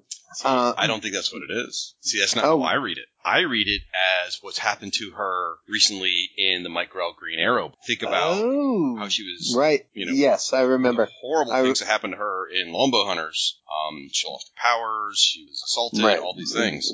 And right. So that's how I've always read it. It's interesting. You may be right. It may be a whole different kind of conversation. There could be a funny side of that. To me, I've always thought about like what she was going on there, what she was dealing with, and trying to sort of rebuild her life. And that's how I always read it. And that's why I'm always like, oh, but maybe there's another side. Right. And especially in I think you're right. I mean, I think he's a little bit somber about it, but yeah, I think it's really just context, but it's powerful whether you read it as a funny scene or not. And I had forgotten that context because I was thinking like, oh, well, in the context of this book, this is a jokey book. Right. And she's a distinguished hero. But in the larger scope of the DC universe, what does this mean? And I think that's really interesting because I was making jokes without that context because I didn't read Longbow Hunters until much later. So it's really interesting to have that and look at that book look at the scene through those eyes. It's just because you're a heartless bastard. That's all. Anyway, insincere. Yep. And staring at this page just made me realize something I haven't seen in a long time. On page 9, the page right before it, you've got a shot of Batman talking to Maxwell Lord, and Kevin McGuire got the Bat logo wrong again, which is very unusual because early on in the JLI, he would get the Bat logo wrong, where he would put extra little phalanges on the bottom of the wing. And then eventually he kind of got to start getting it right for a while. I don't know if it was the inker that would clean it up or whatever, but here it's slipped back in. Now, keep in mind this is 1988. By 1989, nobody would ever get the Bat logo wrong again. Trust me. Because I know what that is. Yep. So, all right. Also in this issue, they're recruiting all these heroes, right? I think it's a very nice contrast in there where Blue Beetle's bragging, saying that they're drafting folks for the JLI and no one would ever dare turn them down, which is, of course, the opposite of what actually happens, which makes for a lot of hilarity. Okay, so Batman's got a real chip on his shoulder here, right? About who's going to be on the team and who, his opinion on all this. And he's being a total jerk about it. And yet he's the one who quit the team recently, if I recall. He quit and then just came right back a couple issues later, crawling with his cowl between his legs. So I don't think Batman should be criticizing choices for the team. I'm just saying. Yeah, no, it's very interesting, but it's so weird to see this level of iconography in Batman because this is more or less the Batman that he's got that very Kevin Conroy look. I mean, he's got that very like Batman the Animated Series kind of fluid, stylized cape look that predates the movie, predates the animated series. So it's nice to see McGuire have this level of understanding about Batman's silhouette to create this. I mean, there's a great scene where Batman and Superman are on the stoop and Batman's cape sort of sleeks into the pavement. Mm-hmm. I love that. So, it's interesting. I didn't notice that until you just started talking about it. Because McGuire's been drawing Batman for a long time. And in all the previous ones, Batman had, well, maybe not all of them, but at least the ones I recall, Batman had shades of blue in the cape because, he was blue and gray. And in this one, you're right, every bit is black. There is no blue. It's all black and gray. And I wonder if maybe he's been influenced either, I don't know, by Year One maybe, or maybe he's been influenced by maybe Bernie Wrightson in the Cult, which is going on parallel to this. Or, this, to me, it looks a lot like the Batman that John Byrne drew in Legends. Because if you remember that, Batman, his cape was never blue, it was always black in Legends. And maybe that was the influence here. But yeah, that's interesting. I hadn't picked up on that. Page 13. It's very interesting to see. So anyway, but Batman shouldn't have a say. He quit. Right, exactly. So then we get the hilarious scene with Hawkman, because, he's so wound up tight. I love this portrayal of Hawkman and Hawkwoman. A lot of Hawk enthusiasts aren't terribly thrilled with this version of them. I find they're a hilarious contrast, because she's sort of free-spiriting. He's so super wound. They're hysterical together. The humor that comes out of them is a riot. He's like Sam the Eagle. Batman's like, we'll expect you tomorrow at 9 sharp. She's like, he'll be there at 8:45. Shayera, I'm sorry, she is smart. She is funny. She is strong-willed. She's an incredibly sexy redhead. She loves her husband. She's fierce. I have got a serious crush on this lady. Oh, my God. They remind me a lot of Nick and Nora Charles. Okay. In terms of their banter, back and forth. Like, there's a level of, I mean, obviously he's a lot more straight-laced than Nora Charles is, but it's basically like, the way I used to read it as a kid was like the thin man with wings, So here they're outer space detectives and they're on Earth and they're discovering stuff, and it's really interesting, and I think partially it's because I was really, or like, a little bit like moonlighting too. Like I was really into the Hawks during this era, and was really, really disappointed growing up that there was never a Hawkwoman Superpowers action figure. So, this is right around the Kubert, Shadow War, Shadow Thief era, right? It's a couple years after that, but yes. Yeah, but that post-crisis era where... absolutely. Yeah, so, I'm sorry, I was distracted by this awesome Hawkwoman custom I found on Pinterest. So continue. But I love that era of the Hawks, because I think it so much captures the comedy that comes from the characters. And you don't, I think, see this romantic pairing again, or this level of nuance in romantic relationships until you see Ralph and Sue later on. I would agree completely, yeah. And speaking of the Thin Man, I mean, he's literally a stretchy thin man. So anyway. Yeah, you're right. And sadly, this version of Hawkman and Hawkwoman, like, if you look at this version of them and then go to the Hawkman comic that was just being published about a year before this, they're not really the same. Giffen and DeMatteis took a lot of liberties with these characters and made them their own. And this particular, again, the wound-up one and the sort of free-spirited one, Hawkwoman and Hawkman, I love this version of them. You only see him in Justice League International number 10. You see him here and in a few more issues until they quit around issue 24, I think. So it's a small, finite era, but man, they're so good. I love every moment they're on the page. Oh. Right. And where she says, let's go brush her feathers. Right. I was like, oh my God, that's so cute. She's like, oh, come on. There's a level of chemistry there. And like I said, you don't see that again in this era of Justice League again until you see Ralph and Sue. Yeah. And just to be completely irredeemable so I can earn my name, she is wearing a shirt that's tied off right on her breast, and so you can see her entire stomach, like a midriff. And again, wow, she's hot. It's just impressive. Wow. And again, she's sort of like Fire. I was talking about her. She's the complete package. Smart, funny, tough. She's just such a great character. So, all right. Since this is Kevin Maguire's last issue, got to point out some of the great artwork in here. On page 2, when Guy is flying furiously at the camera to go attack Lobo, I have seen that panel reprinted lots of times because it's just such a great one. He looks so manic, just like flying straight to the camera. Love that. Then on page 4, there's a great shot of Blue Beetle where it looks like he's distracted mid-sentence, and maybe it's because Booster flew by his head, I'm not sure, but he's got this great expression, like half his mouth is open, and his head's cocked at a weird angle, he's like, Rawr! And again, it just demonstrates the acting that Kevin Maguire was able to pull off with just a pencil. It's just amazing. Yeah, I mean, I really like the bottom of page 8, actually, where he's got that sort of like biting his tongue look to, pointing at Lobo. I love that. Well, and if you go back one more page, all right, so there's another thing Kevin Maguire is exceptionally good at doing, and he's exceptionally good at drawing the subtle real-life things, real-life actions. For example, on page 7, Lobo is eating a jelly donut, and he's wiping, probably powdered sugar or something, or jelly from the corner of his mouth. And it's just this casual, real-life moment. Later on, Maxwell Lord is making coffee. He's doing stuff with a coffee pot. Again, just casual, everyday things that Kevin Maguire manages to put in the comic. A lot of artists would just draw somebody standing there. He's doing stuff, showing that real people do real things while they're having conversations. And I absolutely love that. Well, and it's a writing trick, right? So it's always to make sure that one of the things they used to do in film noir is always make sure that your hands had something in them. So you were doing something. So usually in film noir, characters would smoke. Right.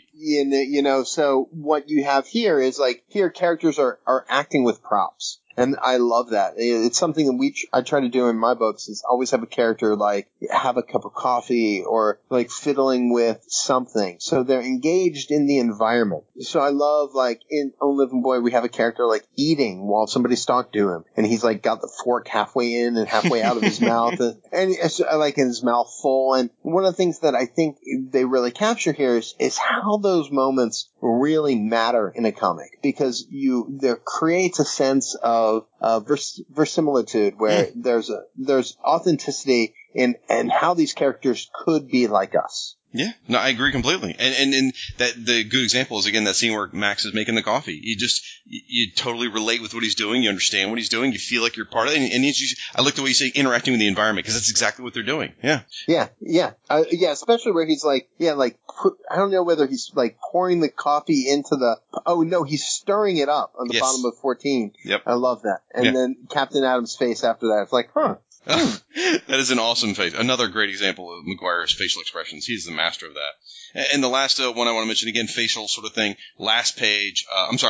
Last page. The lighting on Martian Manhunter and Big Barda. They're being lit by the monitor screen they're looking at, or maybe it's the fire pit of Apocalypse that's lighting their face. But just again, wow! Look at that's just fantastic job with the facial expressions and the lighting. It's just gorgeous.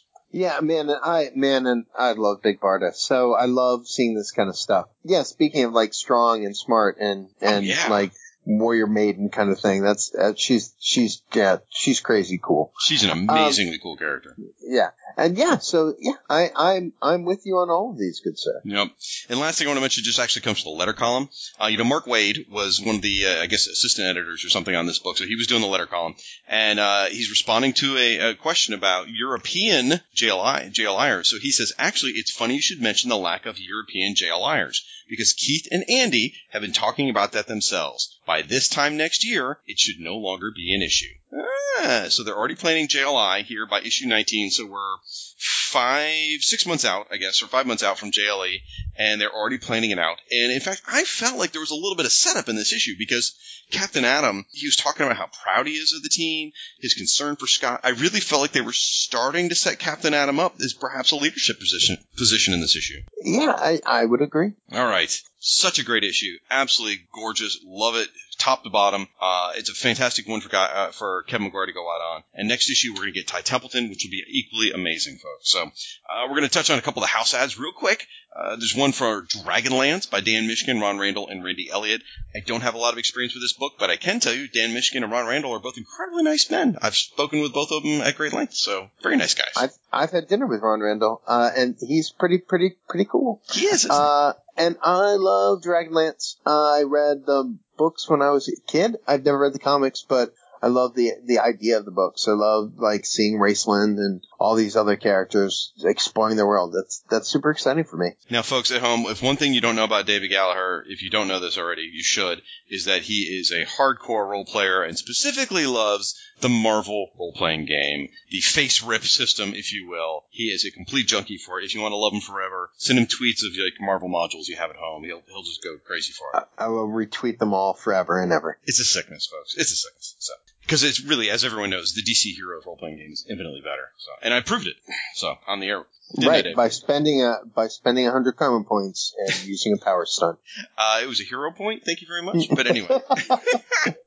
Another house ad in this one. Not a lot of house ads here because this came out in the summer, so it's mostly Zit Cream and M&M's is how they usually roll during the summer because they actually get advertising money, so they don't have to do house ads. But anyway, the other house ad they got is two half-pagers. In the top half, you get an ad for the Secret Origins comic book, specifically about the Justice League International issues. Hot damn. So just imagine the mightiest heroes of our time. Secret Origins number 33 through 35, a 3-issue special series beginning in September. So that if you want to hear all about this, you should check out the Secret Origins podcast, episodes 33 through 35. They did a deep dive on these stories, talked all about the JLI folks. We are not going to cover those here because most of them were not written by Giffen and DeMatteis. You should definitely check that out. It's awesome stuff. Who illustrated that house ad? I knew you were going to ask that. I wish I knew off the top of my head. It's actually the covers. They did this triptych cover for those 3 issues, where like where you had Mr. Miracle and Fire and Ice on the left. That was like issue 33, and then the middle with Captain Atom and Rocket Red and Nort was issue 34, and then Martian Manhunter and some combination of those. But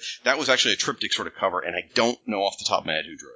Okay, that's fine. If only I knew someone in the comic book industry I could ask who should be able to just look at it and be able to tell. If only I knew anybody in the comic book industry. Yeah, if only. You probably had dinner with the artist. I probably have. I will hold off, and then if I come up with the answer, I will text it to you. Okay, because I have just, psychically reached into the ether and pulled out the artist on this house ad, because in no way, shape, or form did I actually Google it and then edit that out, because I wouldn't do that to you folks.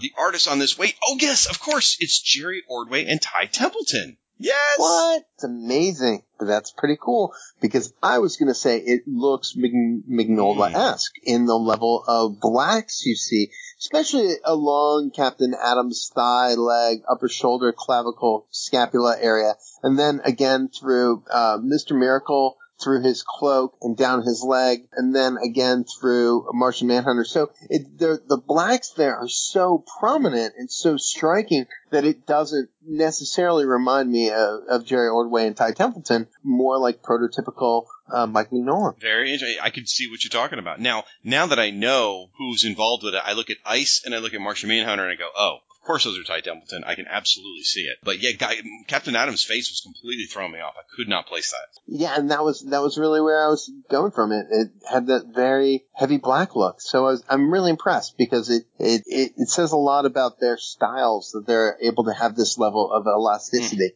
All right. Well, also on the same page, we get an ad for Suicide Squad. It says Campaign 88, Suicide Squad Style, Betrayal, and Murder. John Ostrander, Luke McDonnell, and returning inker Carl Kessel. It says read all about it in issues 21 and 22 starting in October. And if you haven't read the Suicide Squad comic, folks, you don't know what you're missing. Amazing series. This is a really interesting era of Suicide Squad, too. And so much of Suicide Squad obviously has been prominent throughout our pop culture zeitgeist. They had a movie. They have a... Yeah, they have... Oh, okay, right. Okay. Animated. And they were mentioned in TV shows like Arrow, I want to say, and... Well, they were in the Justice League cartoon. And the Justice League cartoon as Task Force X. Mm-hmm. And they were in Smallville. Really? Oh, what? Okay. I didn't realize that. Pretty sure? Deadshot shows up in everything nowadays, so I wouldn't be surprised. Yeah. Pretty sure they were in Smallville. Black Manta was in Smallville, so I would think that...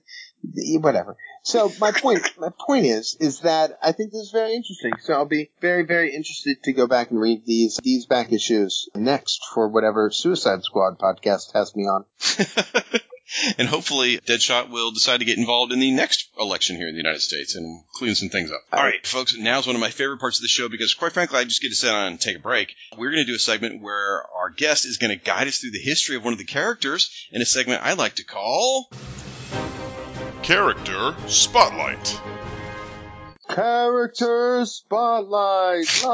Light. And this is where David is going to tell us all about Guy Gardner. This should be interesting. So please take it away, sir. So as I was telling Shag and the rest of our listening audience, I have a lot of love for Guy Gardner, who I think is just a tragically misunderstood character. And, You may recognize Guy from the Lego movies, DC superhero Lego movies, where he shows up voiced by Dietrich Bader, or the Green Lantern animated series, where he's also, again, voiced by Dietrich Bader. But for people of a certain era, Guy Gardner represents this sort of cocksure, macho, bravado kind of character. But I think he's super misunderstood. Like, here's a guy who, in Green Lantern number 59 from 1968, shows up and is just this really caring PE coach who just happened to not be close enough to the ring when Abin-Sur died. You know, the ring could have gone in any direction, and it just happened to go to Hal Jordan because Hal Jordan was closer.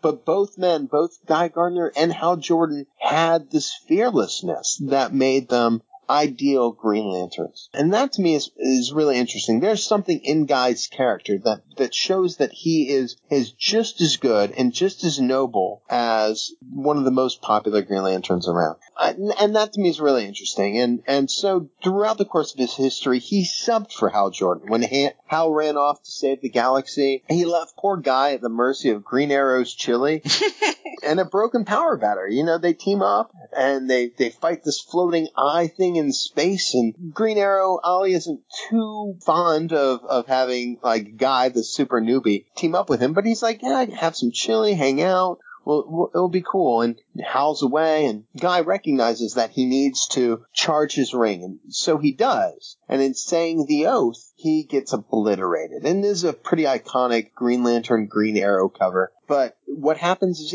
Guy charges his ring in the power battery in Brightest Day and Blackest Night, and as he's doing it, it explodes and he's gone. And it's really tragic. And Hal Jordan comes back from his outer space voyage. Yeah, I wasn't going to say that, but sure. And Jordan doesn't really. Hal is the worst. So. He really is, but he doesn't. He comes in and says, "Oh, Guy's gone, and there's nothing we can do." And he doesn't go to look for him. He doesn't try to do anything to memorialize him. He's just like, "There's nothing we can do. That's it." Instead of like trying to find Guy or like reform him or undisintegrate him, not being able to find Guy's family, he finds Guy's fiance, Carrie Limbo. And Hal is like, "Hey, Carrie Limbo, let me tell you about Guy." And she's like, "Oh, well, that's sad." And Hal and Guy's fiance get involved in a romance, a sexual affair. Hal is the worst. And they get engaged. And as they're about to be married, Guy Gardner, who is possessed and lobotomized by General Zod, comes out of the Phantom Zone to interrupt the marriage. Superman and Hal Jordan go into the Phantom Zone to fight General Zod, only for Guy, who's a puppet of Zod, to then be ripped from the Phantom Zone into the interdimensional world of Quard, where he's then lobotomized by Sinestro. Hal goes to find him, and during that time, they fight. Hal and Sinestro fight. They save Guy's life. But Guy comes out of Quard catatonic, completely obliterated, in a coma, unable to do or interact with anything. Hal then leaves Carrie, who he almost married, to take care of Guy. So the engagement is over. Their relationship is over. Guy is left catatonic, and Hal, carefree, sure as you can, says, "You're in charge of him now," and flies away. So I got to ask real quick, from the chili and exploding battery to Guy being catatonic, like, how many issues was that? Did they do it all in just one issue? No, they did it over the course of, I want to say over the course of a year. So, really? Yeah, so it goes from Green Lantern 123 is where he comes out and they save Guy's life. So it's called Mission of No Return. So Guy Gardner comes back at last, back in action, Green Lantern. So Green Lantern, Green Arrow 122 is where you see sort of the crazy, these rings I thee wed kind of thing. So that's where the Guy comes out of things. So those are two issues. Between the wedding and saving Guy is two issues. It's Green Lantern, Green Arrow 122, Green Lantern, Green Arrow 123. I want to say it's Green Lantern 116, Volume 2, and then 122 Antimatter World of Korg. Yeah, so maybe 6 or 7 issues over the course of about a year because of the irregularity of when the book came out. So, I was going to say, I think it was a bi-monthly. Yeah, at one point, bi-monthly book. It was Denny O'Neil who was writing it. So it's very interesting. So Denny O'Neil, he got some Gil Kane in there. So it's cool. But yeah, so from 116 to 123 is this epic saga of Guy Gardner being destroyed, being kidnapped, all this stuff happening to Carrie Limbo and Hal and Guy. And then he comes back. So he gets rescued. He's left catatonic until Crisis, where the Guardians, who are no masters of human physiology, try their best to repair him and leave him as the last Green Lantern. But he has brain damage and aggression. And you hear about how brain damage can ruin lives. But it's seriously true with Guy Gardner, who started this noble character who was literally the next Hal Jordan. If he were a couple miles closer, he would have been the guy. He would have been our Green Lantern. But no, because of sort of his crooked path to heroism, he's left as this sort of broken, acerbic, crass kind of character. And that's really interesting. I have a lot of sympathy for a kind of character who is heroic in spite of his disabilities. And I know everybody sort of makes fun of him, but I have a lot of sympathy for a character who has literally recovered from being in a state of catatonic coma, insufferable, irreparable brain damage. That somebody's able to come back from that is pretty powerful and speaks to, the triumph of the human spirit, even though the Guardians did it. Well, and one of the sad things, too, is I remember from his Who's Who entry, when he was in that limbo area, he was able to see the real world. So he could see Hal Jordan and Carrie Limbo getting it on. I mean, that's, awful. Yeah, and that's exactly it. So he could watch, but he couldn't say anything. And that's so challenging. He was watching as his heart was being broken.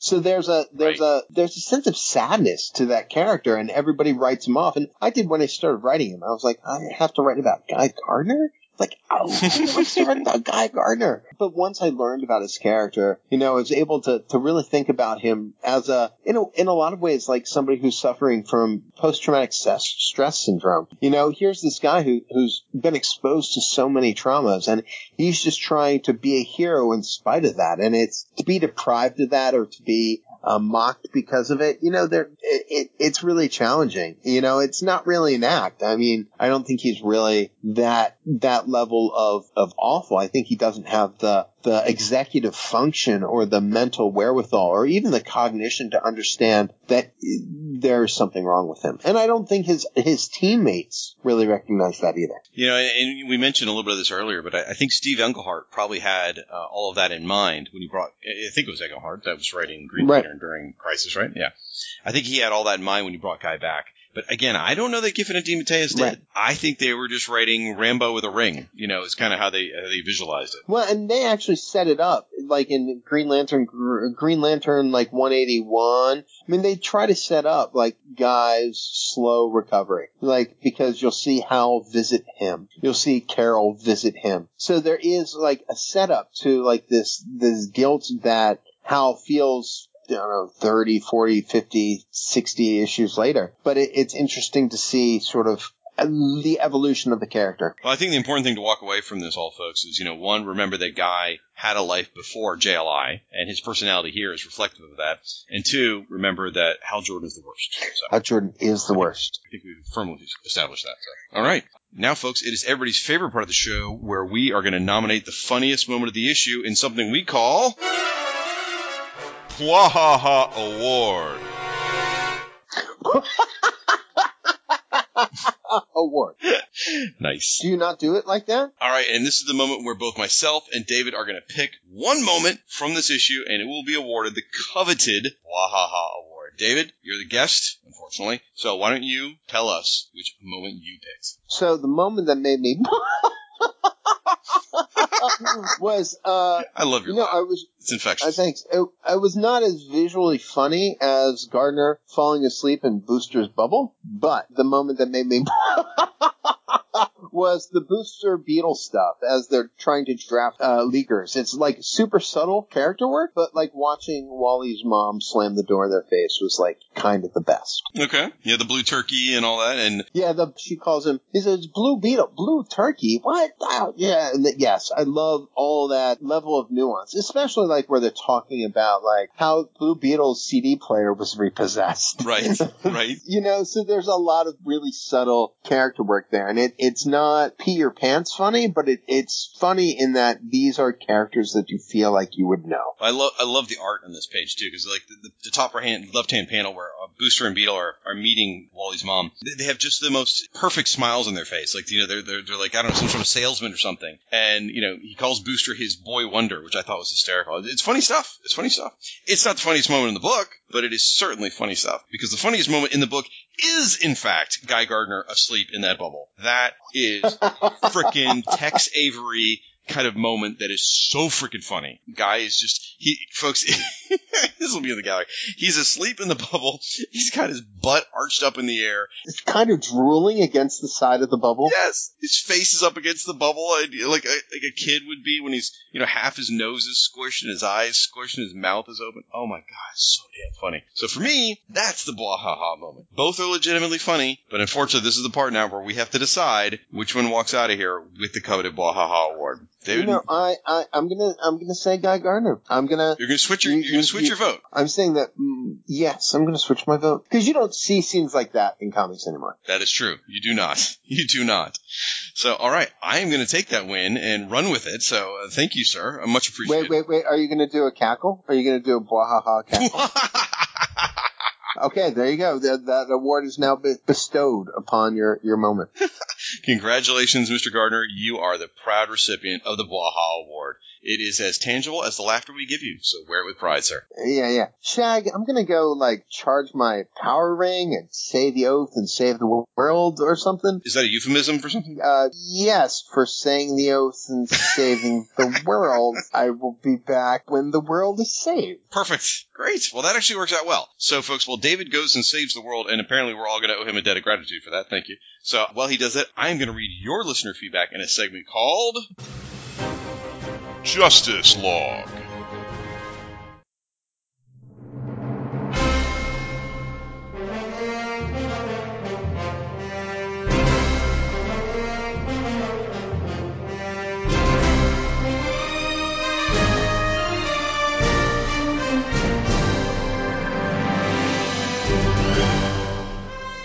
All right, folks, if you're listening to this on the day of release, happy Mother's Day. But what are you nerds doing listening to a podcast right now? You should be calling your mothers. Sheesh, what are you people? Ugh.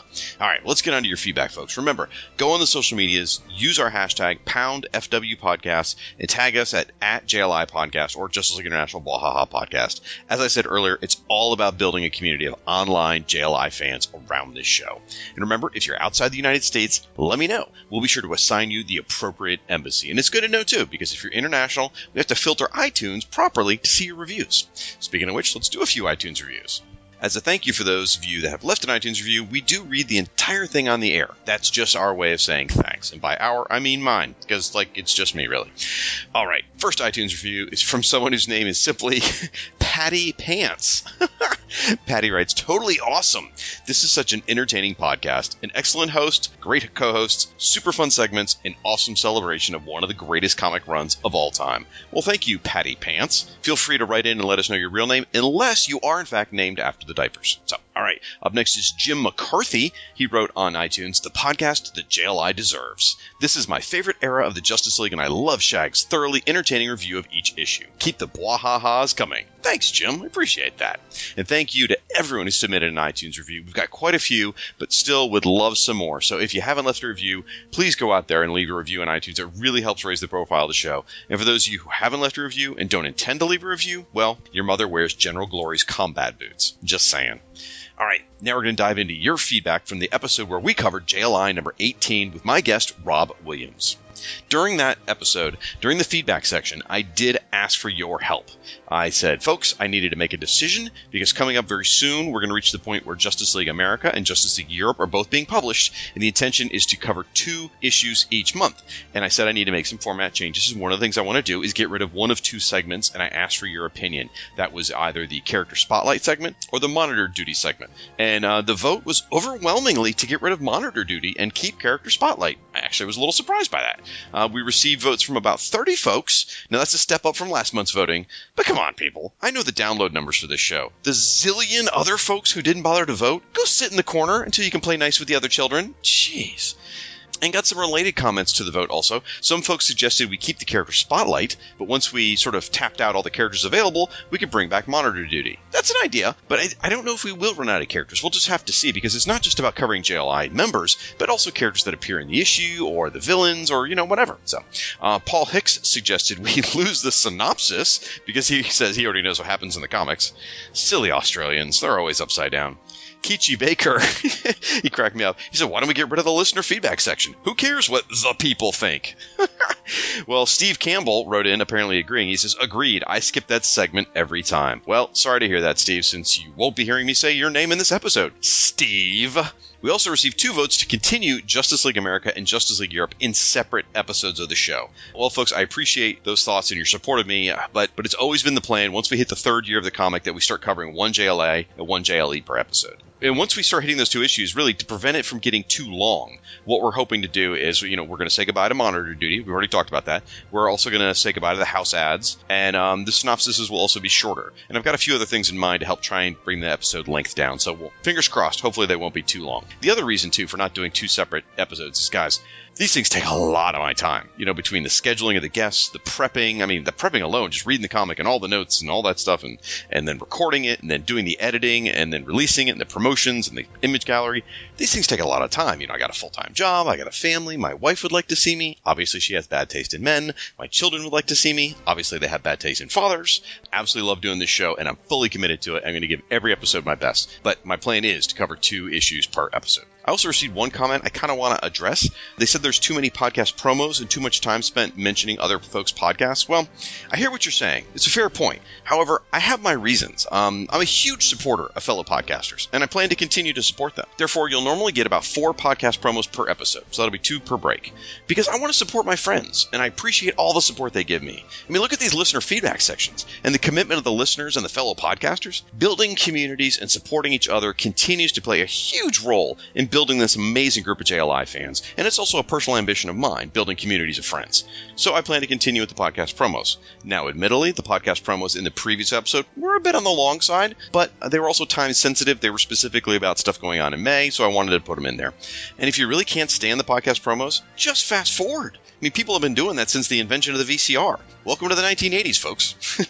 And regarding that I mention other folks' podcasts when I say their name, it goes right back to supporting my friends. However, in an effort to improve this, several months ago I altered how I do feedback, and now I only mention a maximum of 2 shows for each person that leaves feedback. Sorry, Rob Kelly, I don't mention all 4,077 of your podcasts anymore. Anyone notice what I just did there?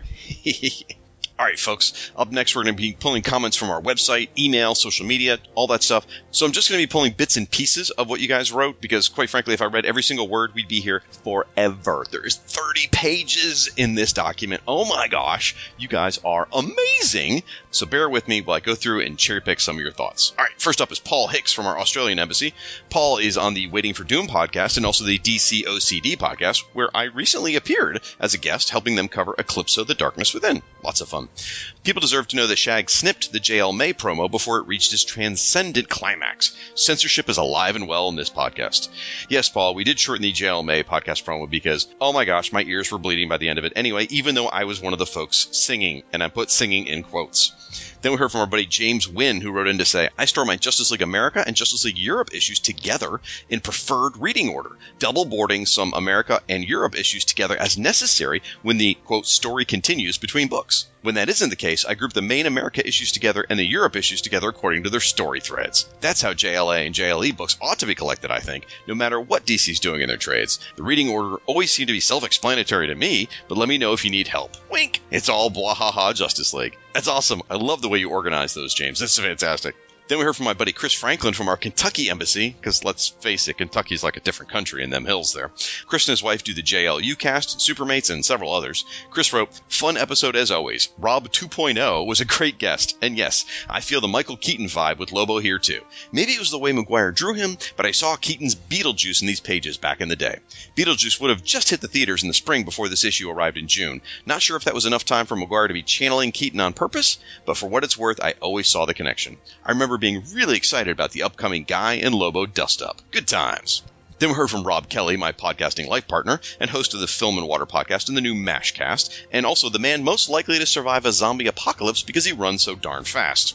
Rob writes, "And so this Rob you can be nice to?" I remember these back-to-back covers. They were so goofy and fun and kind of uncommercial. Then Rob goes on to tell a story about when he attended the Kubert School. By the way, if you didn't know, Rob attended Kubert School.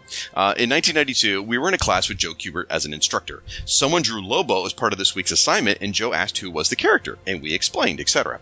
At some point, someone mentioned the, quote, Wisdom of Lobo book that was out about the same time. Joe asked what that was, and we told him it was a book made up of a new cover and 64 entirely blank pages. Joe just shook his head in resigned disgust, and we moved on.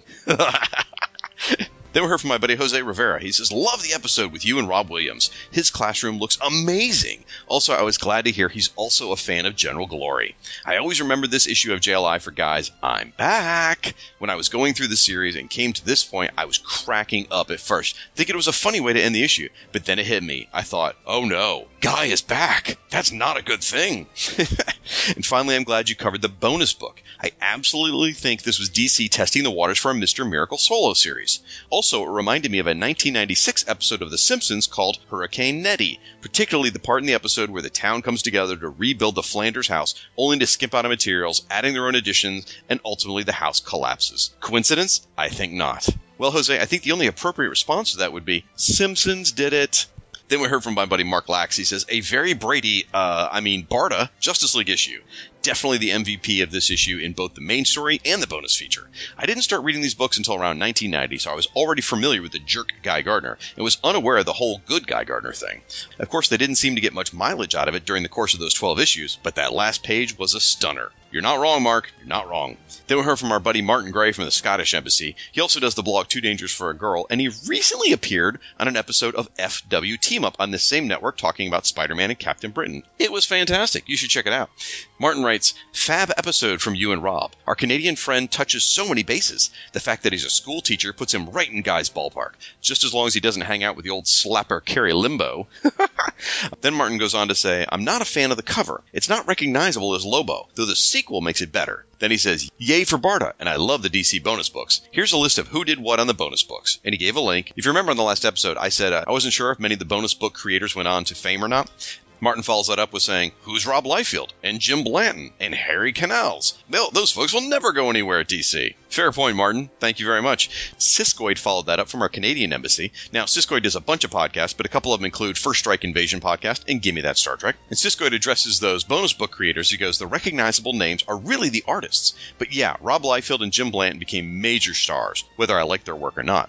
Other names you might recognize include Gordon Purcell, Randy DeBerk, Dean Haspiel, Dennis Roediger, Peter Krause from Power Shazam, and Neil Vokes from Ninjak. Of course, in this bonus book, the inker is Mark Pennington, the amazing inker on Peter Milligan's Shade the Changing Man. Man, Siskoid, you aren't wrong. I love Shade the Changing Man. That was a fantastic comic. In fact, you know what? I went looking for the trade of, this is totally off topic, sorry. I went looking for the trade of Shade the Changing Girl just recently, and I couldn't find it. So, you know what? If anyone's read Shade the Changing Girl, please write in and let me know. Is it as good as I'm hoping it is? Because I'm interested in trying it out. Eric Linden also commented on the bonus book creators where he mentioned Dean Haspiel. We had mentioned him just a moment ago. He says, "I believe that Dean Haspiel did a bonus book later on in JLI number 24 or 25. Ah, okay. Well, we'll check that out, Eric. Thanks for the heads up. Heard my buddy Max Traver. He says, "As for the Bwahaha Award, I agree that Nort's overlooked quip is the winner for this issue." And he goes on to say, "Barda really did show leadership potential once she got a hold of her temper here, and that really would have been interesting to see explored in the series at some point. Working with your spouse is dangerous enough, but when your partner is actually the other partner's boss, that would have been fun to read from a safe distance." He also says, "Rob's classroom is awesome. I recently reacquired the entire run of the Amazing Man series, so I was especially psyched to see him standing a very welcoming guard over this hallowed place of learning." Then I heard from my buddy Dr. Ange from the Supergirl blog, Comic Box Commentary. He's also a member of the Legion of Super Bloggers. He shared some information about that Doom Patrol cover we talked about last time, which was an homage to JLI number 5, the one they're holding Guy Gardner back. He says, about that Doom Patrol cover, I met Eric Larson at a convention a couple years ago and asked about it, specifically if he had been told to do the homage. He said it was entirely his idea and he thought it would be cool. Well, I'll be darned. Eric Larson, you're correct. It was cool. Then I heard from my buddy Bradley Null. He says, catching up with the podcast. Just reread the issue. I've never liked Lobo, and this is where I met him, and I don't like him here. No love for any Lobo from Bradley, man. I know I'm in the minority, and I have been for years. Other than him, this is a great issue, covered with the expected flair. Aw, well thank you, Bradley, I appreciate that. Then Mark Baker Wright from Black Rock's Toy Box chimed in on that same thought. He says, commenting here since my dislike of Lobo was actually called out on the podcast. Sorry, Shag. Well, this was obviously, quote, Lobo light. It didn't make me appreciate him anymore. I simply don't care for this character and never will. Sorry to hear that, Mark. Everyone's allowed to be wrong sometimes. Then we heard from Matt the Chat. He says, great episode, you fraggin' bastages. Thank you, Matt. Heard from Patrick McMullen. He says, love the podcast. Thanks for all the hard work to make it happen. Then we heard from my buddy Tim Price, and you may remember Tim and I have a special relationship. I do the podcast, and in return, he writes these really long dissertations, which I read to my daughter, which helps her sleep at night. So, Tim, thanks so much. You really pulled your weight this month. It really means a lot to me. So, Tim wrote, this issue is a favorite of mine. It gets extended cast members like Nort and Big Barda more attention, and boy, does Barda shine. She has so much potential full-time in the team or solo, and Giffen DeMatteis did it so well. Establishes much better her role in the JLI besides just being Mrs. Miracle. He goes on to say, Jean's fight with Lobo and using his shape-shifting was very effective. Maguire's art really sells it, especially stretching his torso to slam the bastage's head into the floor by having Jean's costume pull away from his body rather than looking painted on. Seeing Jean's red X in that panel is typical amazing Maguire realism. Love, love, love. Oh, and Dimitri. While played for laughs at points, he's more and more becoming a great character. Standing up to Lobo and giving the "fear of death does not indicate cowardice" speech was a shining moment and defines the kind of hero he is. A great example of how he became a favorite of mine. Then he poses a question for the JLI community, and I think this is an interesting one. He says, Dimitri losing his original armor, was that solely a creative choice, or was it an editorial pressure to get him out of a design that's basically a Soviet flag? Was that viewed as a detriment to American consumers, or even more so in the other markets like Europe or Canada? Having DC's premier superhero team featuring a hero from the current embodiment of oppression? I hope not, but something I just thought of. Yes, 30 years later, and I'm just now thinking of this. Sheesh. You know, that's a great question, Tim. I would love to know if anyone's thought of this or has any answers on this. Just a little speculation on my part. It may have just come down to artist's choice, because if you look at the original Rocket Red armor, which is, by the way, is my absolute favorite. I love that armor. It's kind of boxy. It's almost like a Transformer, you know. Sorry, Rob. And so it may have been that they just wanted to draw something less boxy, something a little more flexible, emotive. I'm not really sure. I'd love to hear y'all's feedback on the Rocket Red armor and why y'all think the change may have happened. Then got a comment from a new listener, and I'm going to slaughter your name, so I sincerely apologize. Uerton Vieira do Carmo. He's from our Brazil embassy. Awesome. Thank you, Uerton, for listening. He left us a comment, and he says he doesn't speak English very well, but he loves the podcast. Very fun to hear. Oh, thank you, Uerton. I really appreciate that. Then heard from my buddy Adam Ackerman from our Denmark embassy, and he's still in the mode where he's writing haikus, so he wrote one about JLI number 16. It says, code name Wayne Bruce Wayne. Byalia, a coup de main. Scot-free, where in space? Thank you, Adam. Really appreciate that. Got a comment from Morgan Sowell. He says, in the last episode, you were talking about Mr. Miracle's mask and how it works. Check out pro wrestler Funny Bone. And they included a picture of this guy. And he goes, that's not makeup. It's some kind of latex or something, and the whole face peels off as one piece, like paint. It looks a lot like how Maguire draws Mr. Miracle's mask. And folks, you got to Google this. Google wrestler Funny Bone or whatever you got to take to Google it, and you'll see this mask the guy wears. And he's right. It does look a lot like, and not the design. It's not red and yellow, but just the way the mask works and how it fits around the mouth and the eyes and everything. It's a lot like the way Maguire draws Mr. Miracle's mask to be so fit to the face. Really interesting. Thank you, Morgan. Heard from Gary Paul from our England embassy, and he was kind enough to share with me a photo of his new trade paperback. You get Justice League International Part 1. It's a hardcover printed by Eagle Moss. Oh, it's gorgeous. Now, these things, keep in mind the Eagle Moss stuff's available in the UK. And then we heard from Graham Cannon. He said, just discovered your podcast and am now reading along with the JLI Omnibus. Keep up the amazing work. Aw, thanks, Graham. I really appreciate that. He pointed out a suggestion for a potential in-stock trades promotion, which I thought was cool. It's a trade paperback entitled Batman, the Cat, and the Bat by Fabian Nicieza, who we talked about earlier this episode, and also drawn by Kevin Maguire. How cool is that? That's probably worth picking up, folks. Then we got a comment from Diana Pimlott, obviously a friend of Rob Williams from last episode. She says, nice to hear you, Rob, and learn all about the Justice League, for which I am out of my league. Thank you, Diana. Then heard from Ward Hill Terry. It was another well-done issue by the creative team. Looks great. Can't remember when I read this, but I am not and never was a fan of Lobo. Then he says about our guest Rob Williams, he says, thanks for sharing the pictures of your classroom. Congratulations on finding a depiction of fire that is suitable. Amazing man rules. Then I heard from my buddy Jimmy McGlinchey from the Irish Embassy. He says, these are the comments of the Irish Embassy. Its ongoing mission, to discuss the latest episode of the JLI Bwahaha podcast, to try and inject the usual wacky humor in my comments that the JLI series was known for, and to boldly comment where no commenter has gone before. Thank you, Jimmy. I really appreciate that. He always leads off with some great jokes or plays along with my dorky jokes. He says, this issue was my first introduction to Lobo, who may become a bit one-note after a number of years, but was an excellent antagonist to bring in when done sparingly. Alan Grant had some great fun with the character in the Acronym Legion and Demon series before setting him up in his own series, which probably was the downfall for the character. He was better as part of an ensemble or as a guest star than in his own series because the stories became a bit repetitive. You know, I think you're probably right on that, Jimmy.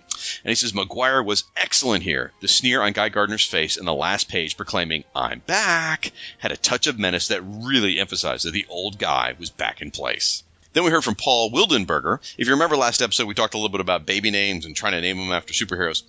He says, when I found out our first child was going to be a boy, I knew that one of his names was going to be Bruce. My dad's name is Bruce, and that is my middle name. My wife and I talked about using a name from her family as well. It struck me that we should use my wife's stepfather's middle name to honor him as well. His middle name is Wayne. That's right. To honor both sides of my family, my son would be named Bruce Wayne Wilderberger. For some reason, my wife was against the idea. Then he says, for the record, the PG-13 version of Lobo is the one I prefer. Call me a prude, but the 90s version was a little too extreme for my tastes. Totally understand, Paul.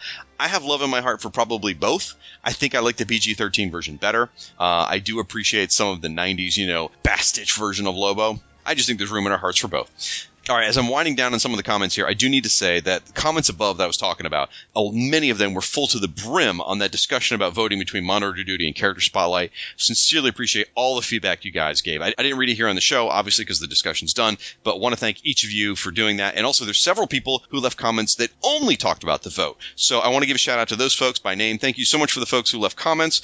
Richard Matsumoto, Brad Dade, David Ace Gutierrez, Dial C for comment, Boston Moss, Michael Ridge, Jeff Pollier, Brian Rosen, Professor Alan Quarterbin, Willie Yarbrough, Sean Ross, Diablo Frank, Kichi Baker, and Maz, who goes by Mazinger 1978. Thank you guys for your comments. I'm sorry they didn't get read specifically on the show, but again, they were specific to the vote. All right, folks, this is where we take a second to thank everyone who shared this show on their social media timeline, on Facebook and Twitter. Again, I say this every month. It's a long list of names. I get it. I knew that. However, these folks really helped. They showed the support. They promoted the show. They're the reason a lot of you folks have even found this show is because you saw it on social media. So it's important to me that we recognize each one of these individuals. And our community continues to grow, folks. This time we're looking at well over 80 names. People who helped promote last episode. Wow. So my deep personal thanks go out to Aaron Head Moss, Andrew in Belfast, Andy Capellish, BJ Mendelson, Bill Beer, Birds of Prey Podcast, Brian Yardley, Cash Flag, Charlton Hero, Chris Franklin, Chris Lewis, Christopher Warden, Chuck Rodriguez, Coffee and Comics Podcast, Comic Reflections, Corey Riley, Dale Russell, David Gallagher, no idea who that guy is, DC in the 80s, Debbie Wrangle, Debster70, Del Trabal, Derek William Crabb, Dr. Ange, Frederico Hernandez, HOCOF, Jack Dower, Jamie Gamble, Jared West, Jared Albrecht, the Yard Sale Artist, Jay Powers, Jeff Messer and his Geek Brain Popcast, Jeffrey Brown, Jennifer Schwartz, Jeremiah Parker, Jonathan Brown, Justice's First Dawn, Keith Baker, Con L, Laurel at Mountain Flower 1, Longbox Crusade, Longbox of Darkness, Luke Dobb, Mark Lax, Martin Gray, Masters of the Universe cast, Matthias McBride, Matt the Chat, Max Romero, and his It's Plastic Man account, Myth, who goes by Mysticali, Mystery CCG, Paul Kine, Pietro Blacksimoff, Professor Alan Quarterbin, Ray Allison, Richard Field, Rob Kelly and his legion of Twitter handles such as Film and Water Podcast, Mashcast, Superman Movie Minute, Treasury Cast, and Pod Dylan, Rob Wade, Rob Williams, our guest last episode, and his accounts including Generation X-Wing Podcast and Outer Rim Rookie, Rolled Spine Podcast, Ryan Blake, Ryan Daly, Scott X, Secret Wars and Beyond Podcast, Siskoid, Star Wars Toys Ontario, Superstitious and Cowardly, a Batman podcast, The 108th Sage, Tim Price, Tim Rooney, Tim Witt, Trash Bin of Humanity, Warlock Thanos Podcast, Willie Yarbrough, and Zoom Yukinori. My thanks to all of you for your support of the JLI podcast. Your feedback is such a critical part of the show, folks.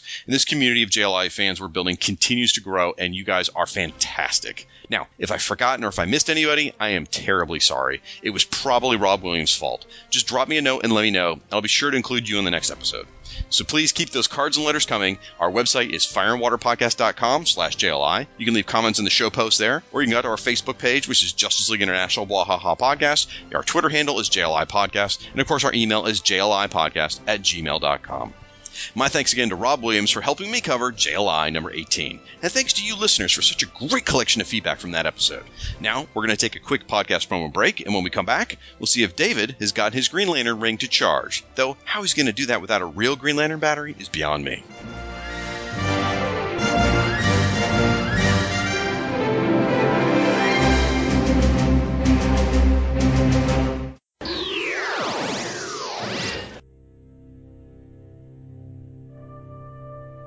Rocketed as a baby from the doomed planet Krypton, young Kal-El was found by a kindly couple and raised as Clark Kent.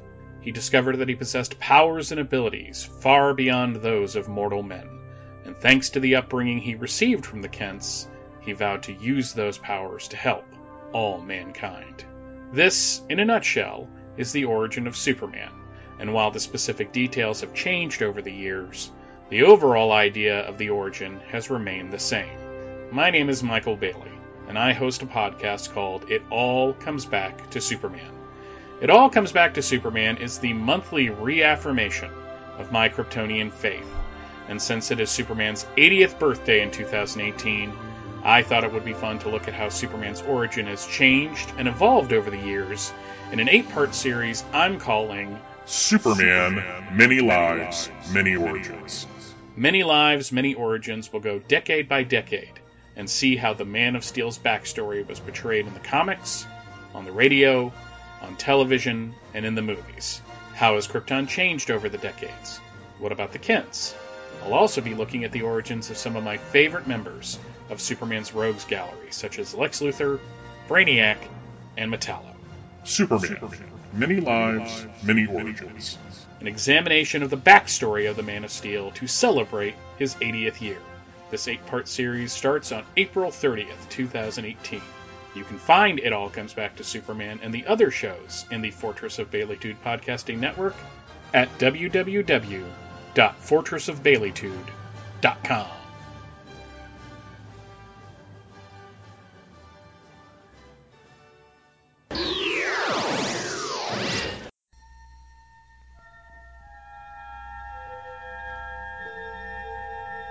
Space, the final frontier. These are the recordings of the podcast Gimme That Star Trek. Its ongoing mission, to explore all of Star Trek, to seek out new guests and new opinions, to boldly go where many have gone before.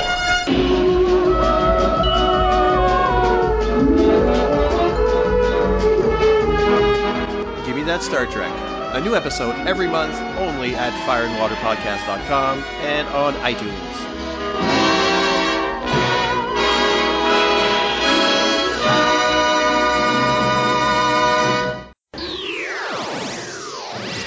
All right, folks, we're back from break, and yes, it does appear that David is back. I think I see a bit of a green glow around him. Did you get your ring charged? Did you save the world? Once again, the world is saved, thanks to David Gallagher.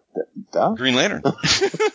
Yeah, sure. Perfect. Well, thank you, Dave. Same thing. how come Hal Jordan gets the title of Green Lantern? It's not like Guy Gardner doesn't call himself. Yeah, it's weird, right? Hal Jordan is the one who gets the name. Right. Like, it makes me so mad. It's not like Hal Jordan, Green Lantern, Hal Jordan. It's Guy Gardner. It's like Green Lantern, John Stewart, Guy Gardner. Like, come on, man. The only other one that gets to wear the badge of just being called Green Lantern without their name is Kyle. Kyle Rayner. That's because they had to get Hal out of the picture for a while because he was just hogging up the frame. So. Well, if you're a reader of a certain age, we could say Alan Scott. Oh, yeah, I guess so, yeah. A reader of a certain age, you would... About 80, yeah. My dad used to read some Green Lantern comics when he was a kid, so that'd be about right, yep. Yeah. All right, folks. Well, my thanks, very, very sincere thanks to David for appearing on this episode of the JLI podcast. It's been an absolute blast having you here, man. Always a great time catching up with you. So thank you for making the time. Oh, it's my pleasure. I love talking about Guy Gardner and Justice League International. In fact, I'm so jazzed. I'm now going to read Justice League International number 20. Awesome. Perfect. Then it has done its job. Anytime you read a comic and you desperately want to read the next issue, it did its job. That's how that works, folks. All right, David, why don't you tell the listeners at home where they can find you on the interwebs? I am on the interwebs at davidgallagher.com. My studio website is bottledlightning.com. It's got a cool little hyphen between the bottled and the lightning. Only Living Boy is available at olbcomic.com. You can find all of my books on Amazon or Barnes & Noble or your local bookstore or comic shop. And I'm on Twitter at David Gallagher. Keep your eyes out, folks, for that Only Living Boy omnibus coming in July. It's going to be awesome. All right, folks, now come back next month when we cover Justice League International number 20, which David is about to go read. And remember, it is Ty Templeton's first issue. Hot dog. And we'll have another guest host to help cover the issue with. Who will it be? Come on, folks, you've heard enough of these things. You know how this works. You're going to have to wait to find out till next month. Thanks for listening, everybody. Until next time, I'm Shag. And I'm David Gallagher. And you've been listening to the JLI Podcast. Want to make something of it?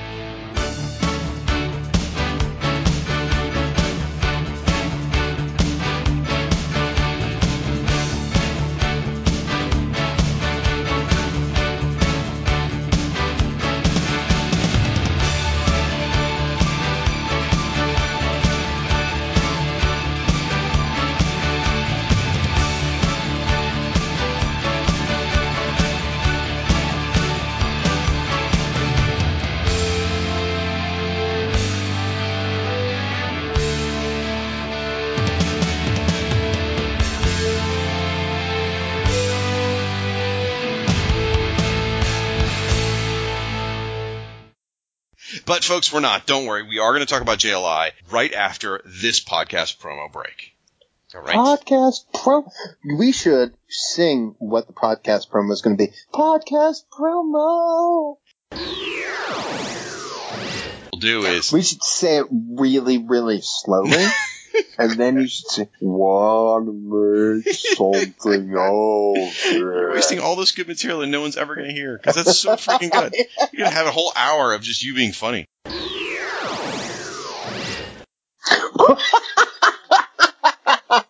Award.